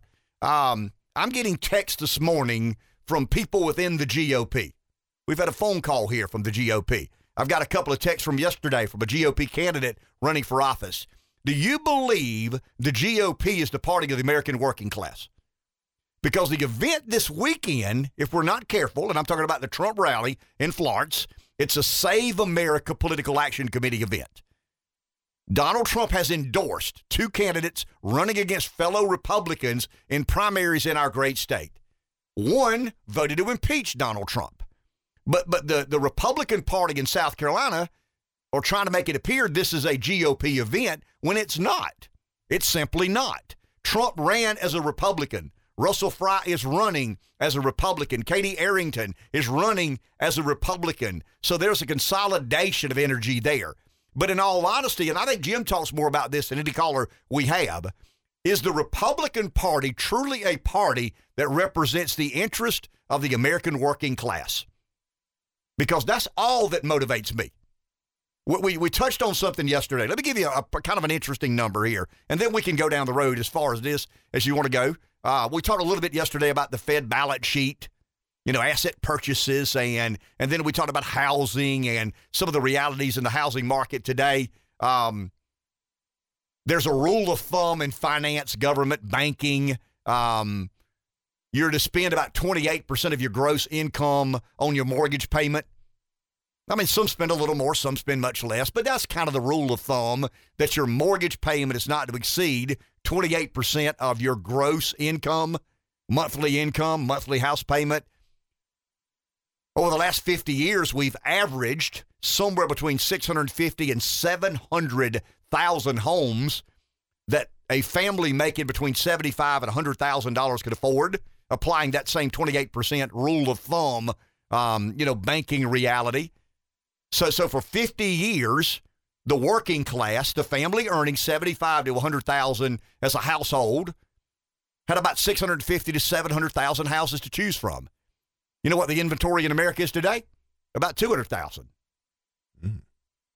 The American working class has nobody pitching its wares. Nobody selling its agenda. Nobody doing the lifting on behalf of them.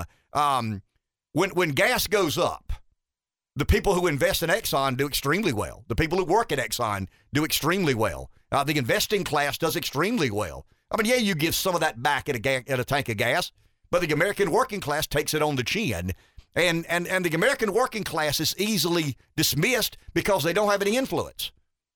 They don't have a lobby. They don't own much of the stock market. The Fed balance sheet. I mean, I just talked about housing a second ago. The Fed balance sheet is very similar to that. The Fed balance sheet today is about $9.25 trillion. About 5 of that is quantitative easing. You know what quantitative easing does? It means you purchase assets. You know how you purchase the assets? You electronically create money. I mean, is that for the American working class or is that for the investor class? You know the answer as good as I do. It's for the investor class. I mean, you may do okay. Your 401k may go from $120,000 to $135,000. What happens at Goldman? What happens at BlackRock? What happens at J.P. Morgan? What happens to the asset managers all up and down Wall Street? What happens at K Street and Washington, defense contractors, and some of these international oil companies? The American working class has no representation, and most of us don't have to care about it. Don't have to be bothered by that. I can't help it. I mean, I grew up in a town with no stoplight. Those are the people that had such an impact and effect on my life, and I get emotional when I realize how royally they've been screwed. I mean, if you are an American household making between $75,000 and $100,000 or somewhere south of $100,000, I mean, your government could care less about you. And the proof is in the pudding, what they've done. Once again, the housing market. Do you believe cheap interest rates are a way for someone making $75,000 to be a homeowner? Or do you believe it's to add value to the capital markets where asset managers can make, $25 million a year instead of $20 million a year? I mean, you know the reason. They have the political clout. Our government has been sold to the highest bidder. And when you sell to the highest bidder, guess who wins? The highest bidder. Guess who the highest bidder normally is? The people with the most money. So it goes back to something Larry said a couple of weeks ago. We were talking about, the government. When the Soviet Union dissolved in 1991, it became a free-for-all. And the hyper-capitalist, the thugs, won out. There's an iron business that was state-run. There's a gas business, an oil business, a lithium business, a titanium business, a limestone business. All of those abundant natural resources in Russia and Eastern Europe, and it's up for grabs. The state, Russia doesn't run it anymore. So and that's where you get oligarchs. It's the same thing in America. I mean, it's pretty much the same thing in America. We didn't dissolve, we didn't fall apart, but over an extended period of time, our political leadership decided to sell our government to the highest bidder. So when you look at the Fed balance sheet and you say they got $9.25 trillion and about $5 trillion, $4.5 to $5 trillion is what they call quantitative easing. And all quantitative easing means is that we don't have to have money to buy what we want to buy. We can electronically create the money. So when you electronically create $4.5, $5 trillion, I think we've done about $6 or $7 trillion during the pandemic, and they send somebody a check for, a child credit check or a worker benefit check. I mean, do we really believe that proportionally the working class is benefiting in a way? And the reason America First has reared its head, the reason Save America has such support is the American public are beginning to understand this. They don't know what to do about it. They don't have any political clout. Most don't have any means. They're kind of hardworking people. They pay their bills. They do their thing. They raise their family. They're God-fearing. They're honest. They're decent. They're hardworking. But your government sold you down the river. And Donald Trump touched a nerve and created a political movement. So I can assure you of this. If I invest any energy in the American political system in an official way, it'll be a part of America First. It'll be in support of America First because whether or not they mean it, they're at least giving lip service to one of the great travesties in the history of this country, and that is the American working class being abused by the American political class. Back in a minute.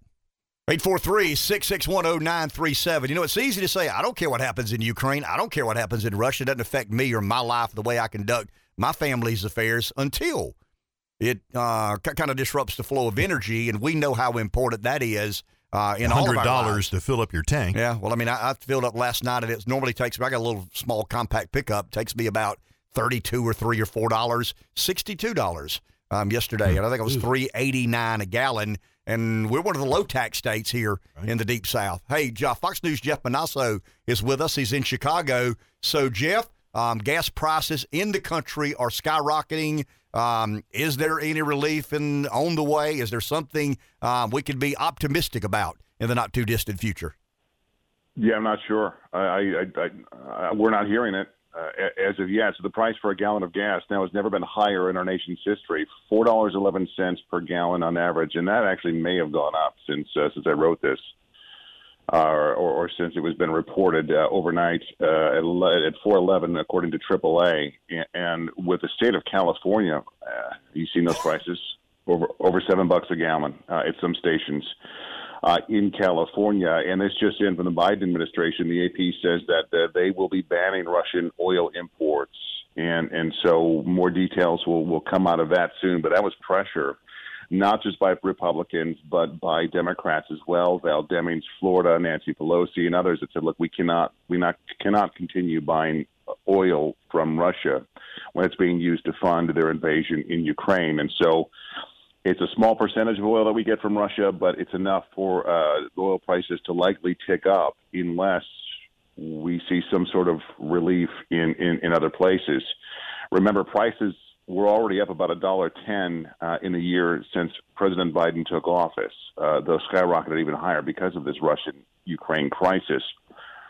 And so, I mean, truckers, there's diesel fuel about $4.63 per gallon now. On average, the national average saw its largest ever 7-day spike, 50 cents per gallon from this time last week, and that's never, ever happened before.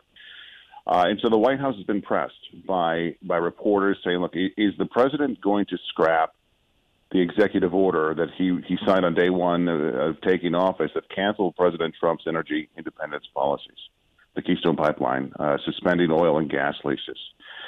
And the messaging from the White House is basically this, that the pain at the pump, home heating, other energy costs, gas prices is a necessary one to wean us off of fossil fuels. That same message yesterday from the VP, the same message from Transportation Secretary Pete Buttigieg, who spent yesterday promoting electric cars. And others argue that, look, if you can't afford high gas prices, you might not be able to afford a $50,000 to $100,000 electric car. This is so interesting, Jeff. As you were speaking, I've got it on CNBC here, kind of a competitor, but someone who keeps up with the financial markets fairly well. Since the announcement that crude oil was going to be banned, and Russian import crude oil was going to be embargoed, gas is up another 7.5 cents overnight. So the news keeps getting worse as it relates to the average traveler, the person getting from point A to point B. But I want to go back to something you said a second ago.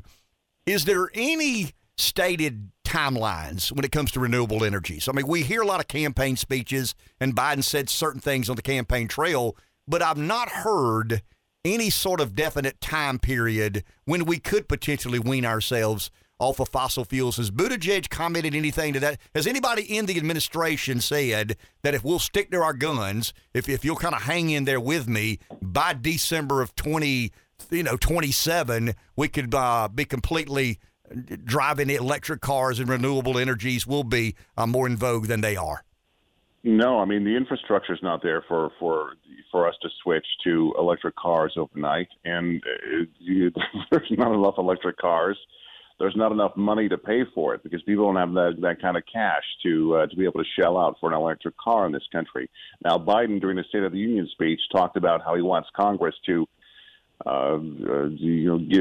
implement some sort of incentives for people buying electric cars, but that hasn't happened yet. And this isn't just like it's not like a switch that you can just switch on. Opponents would argue that it would be quicker to be able to become a little bit more energy independent in this nation while we work things out, while the crisis is happening. And then we can work on being, green and more environmentally friendly. But that's also not an easy fix either. And so we're kind of stuck. So the short answer is no. There is no timeline. There is no set amount of time where people can where DC can say, look, we're going to do this, and by this time we're going to be it's all going to be well and good, and we can start focusing on other issues.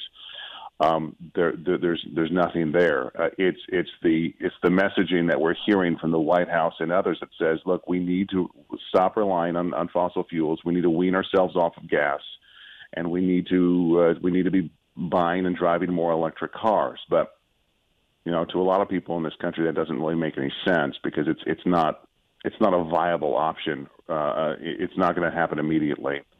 And the latest polling shows that the latest Monday morning consult poll shows that 1 in 3 Americans are driving less because of the high prices. The latest Rasmussen poll also shows about 70% of likely U.S. voters believe that the federal government should encourage increased oil and gas production here to reduce America's dependence on foreign sources of oil. This as the White House sent a team down to talk to Maduro in Venezuela. He's not a friend of the U.S., but apparently we're also looking at Saudi to produce more oil for us. So we're depending on these other nations.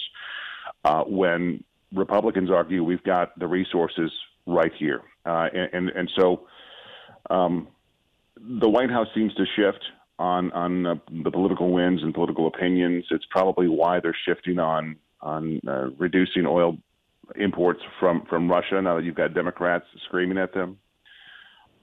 Perhaps when the pain of the pump gets too much, I don't know where that threshold is. I mean, I think for some it's already passed, yeah. but this nation as a whole, I don't know what that is, and perhaps when we get there, maybe the political winds will shift and they'll start drilling a little bit more. I don't know, but I don't see a light at the end of the tunnel being reported on any network or any news reporting today. Jeff, thank you for your time. Have a great day, sir. You bet.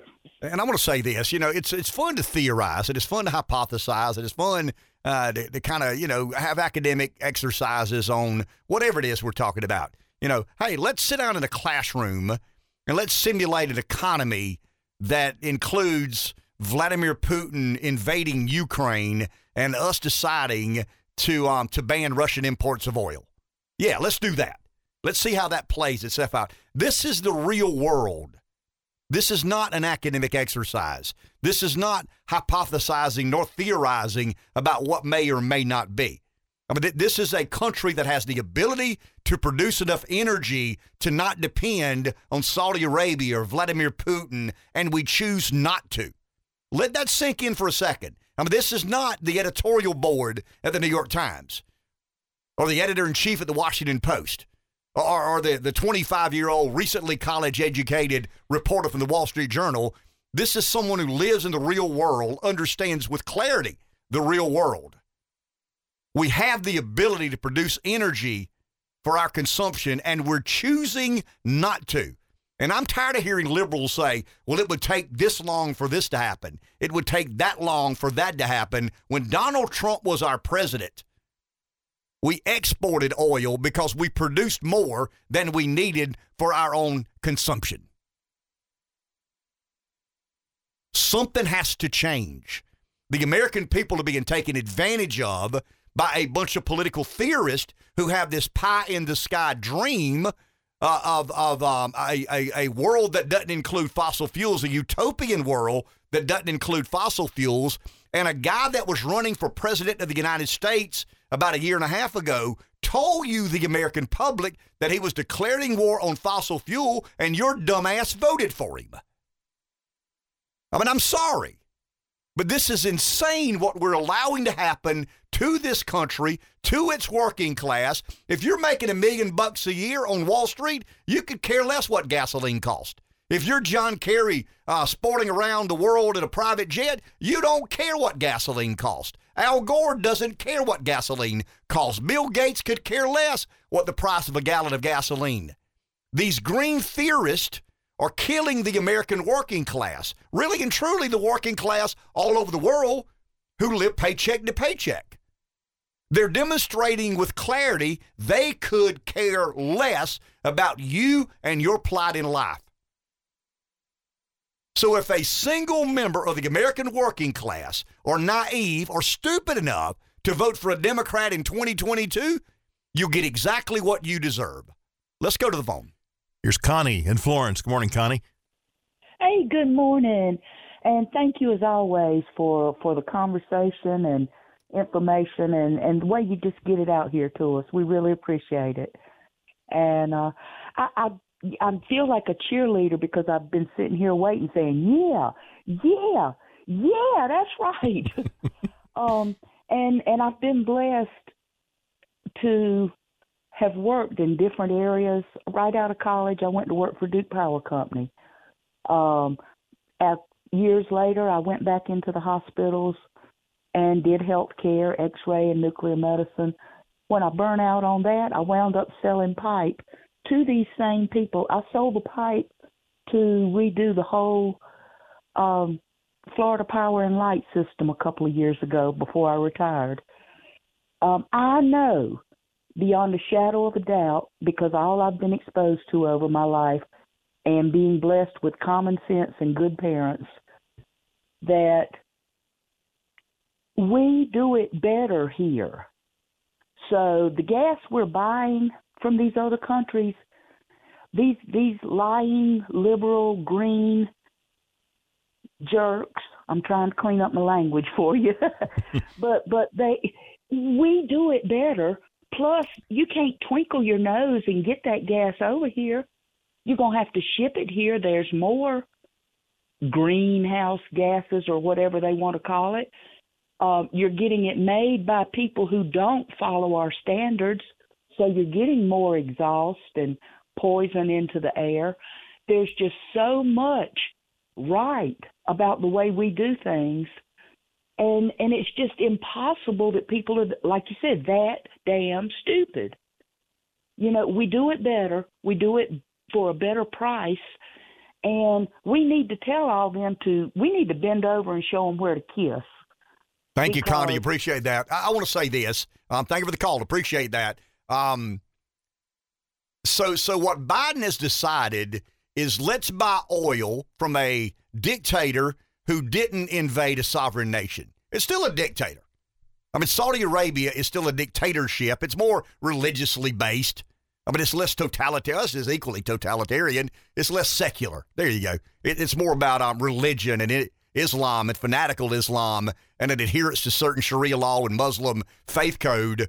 But, I mean, just imagine this, guys. I mean, imagine a president of the United States that basically, and I said it a few weeks back, and I kind of thought I was being more provocative than my audience may have deserved when I said, and I quote, went back and looked at some of the notes I wrote. This is, I don't know, a month or so ago when I said that Joe Biden and his administration have declared that domestic energy production is more dangerous than Russia or China.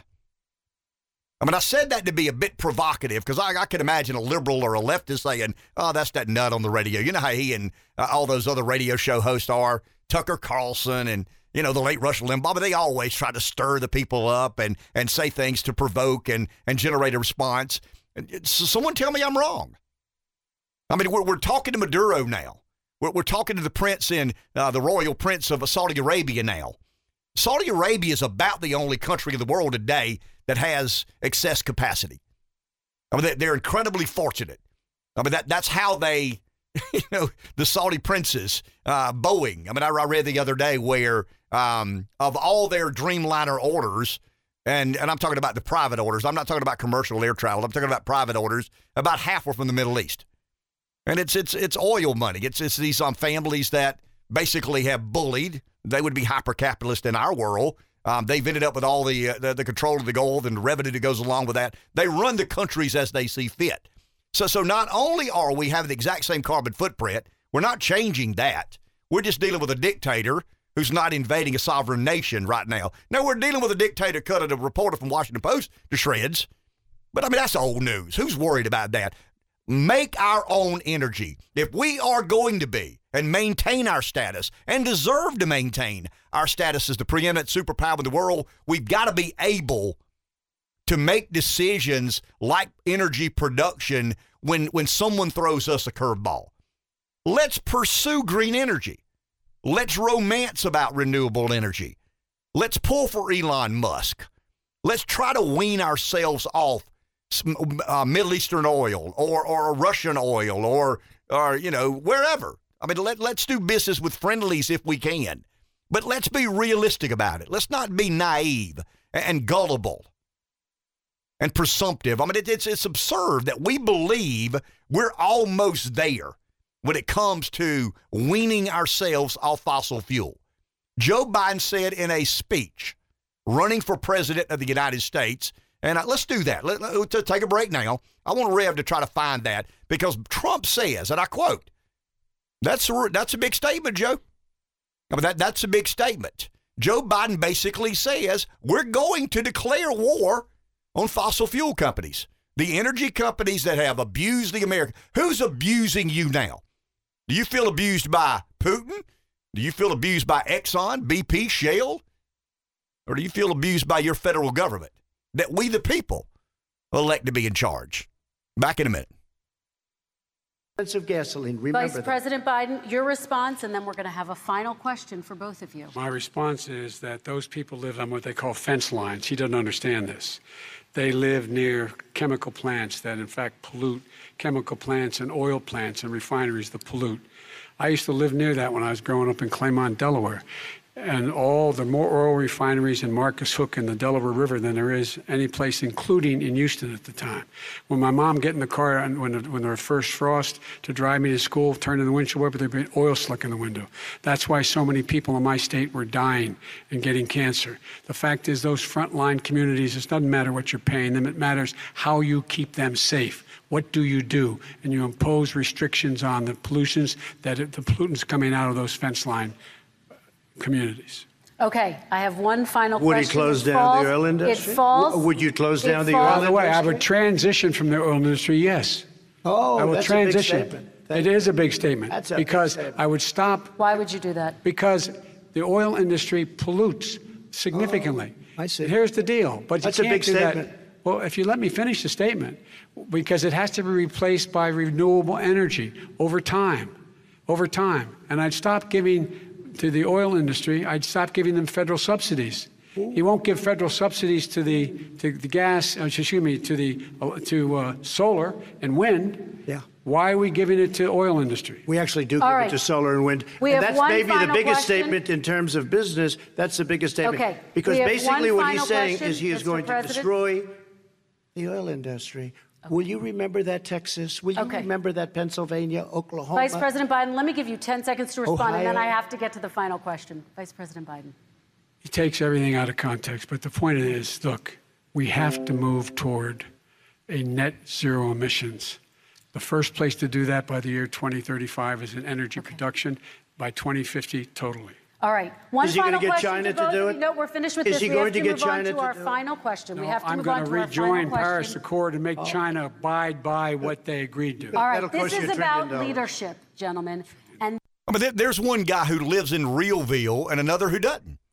I mean, there's a guy in the White House today who believes some of the academic exercises that have taken place preceding his arrival. I mean, if the New York Times says it, it must be true. If Harvard School of Government says it, it must come to fruition. Trump lives in the real world. That's called the business guy. The business guy does not have the luxury of appointing a blue ribbon committee or an accord or a pact or a treaty.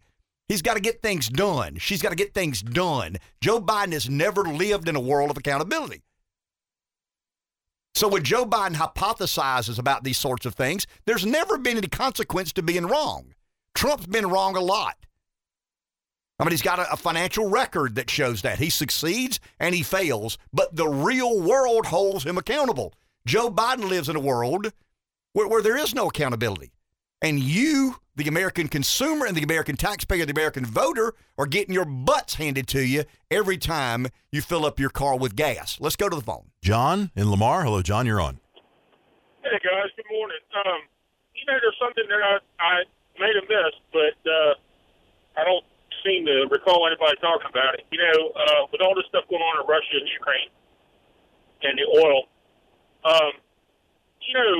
all of our elite politicians and business people and stuff like that are heavily invested in oil and stuff like that. And, I believe that the Democrat government that we have in place today is really lining their pockets right now. We know Biden and Hunter and all them are heavily invested in Ukraine and the energy sector and all that.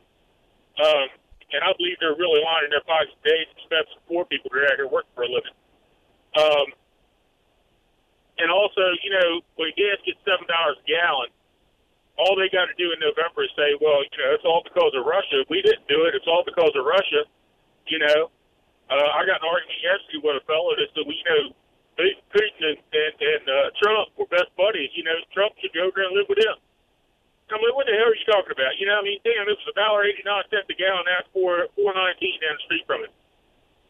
And, it doesn't make any sense that everybody's buying into this, but, it's all what they're going to do, and they're trying to force you into electric cars and green energy. Well, and John, we got one more call, and I want to get to the next call before we get out of here. But, I mean, if the American people are that unserious, it will work.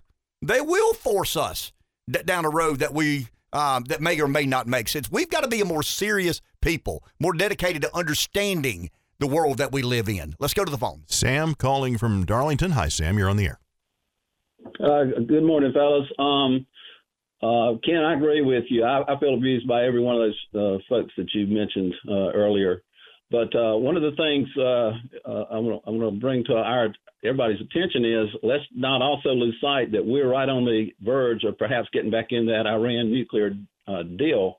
And so my question, and this is for maybe another discussion, is this not a treaty situation again that would require the action of the Senate before it got ratified, calling for a 60 majority vote?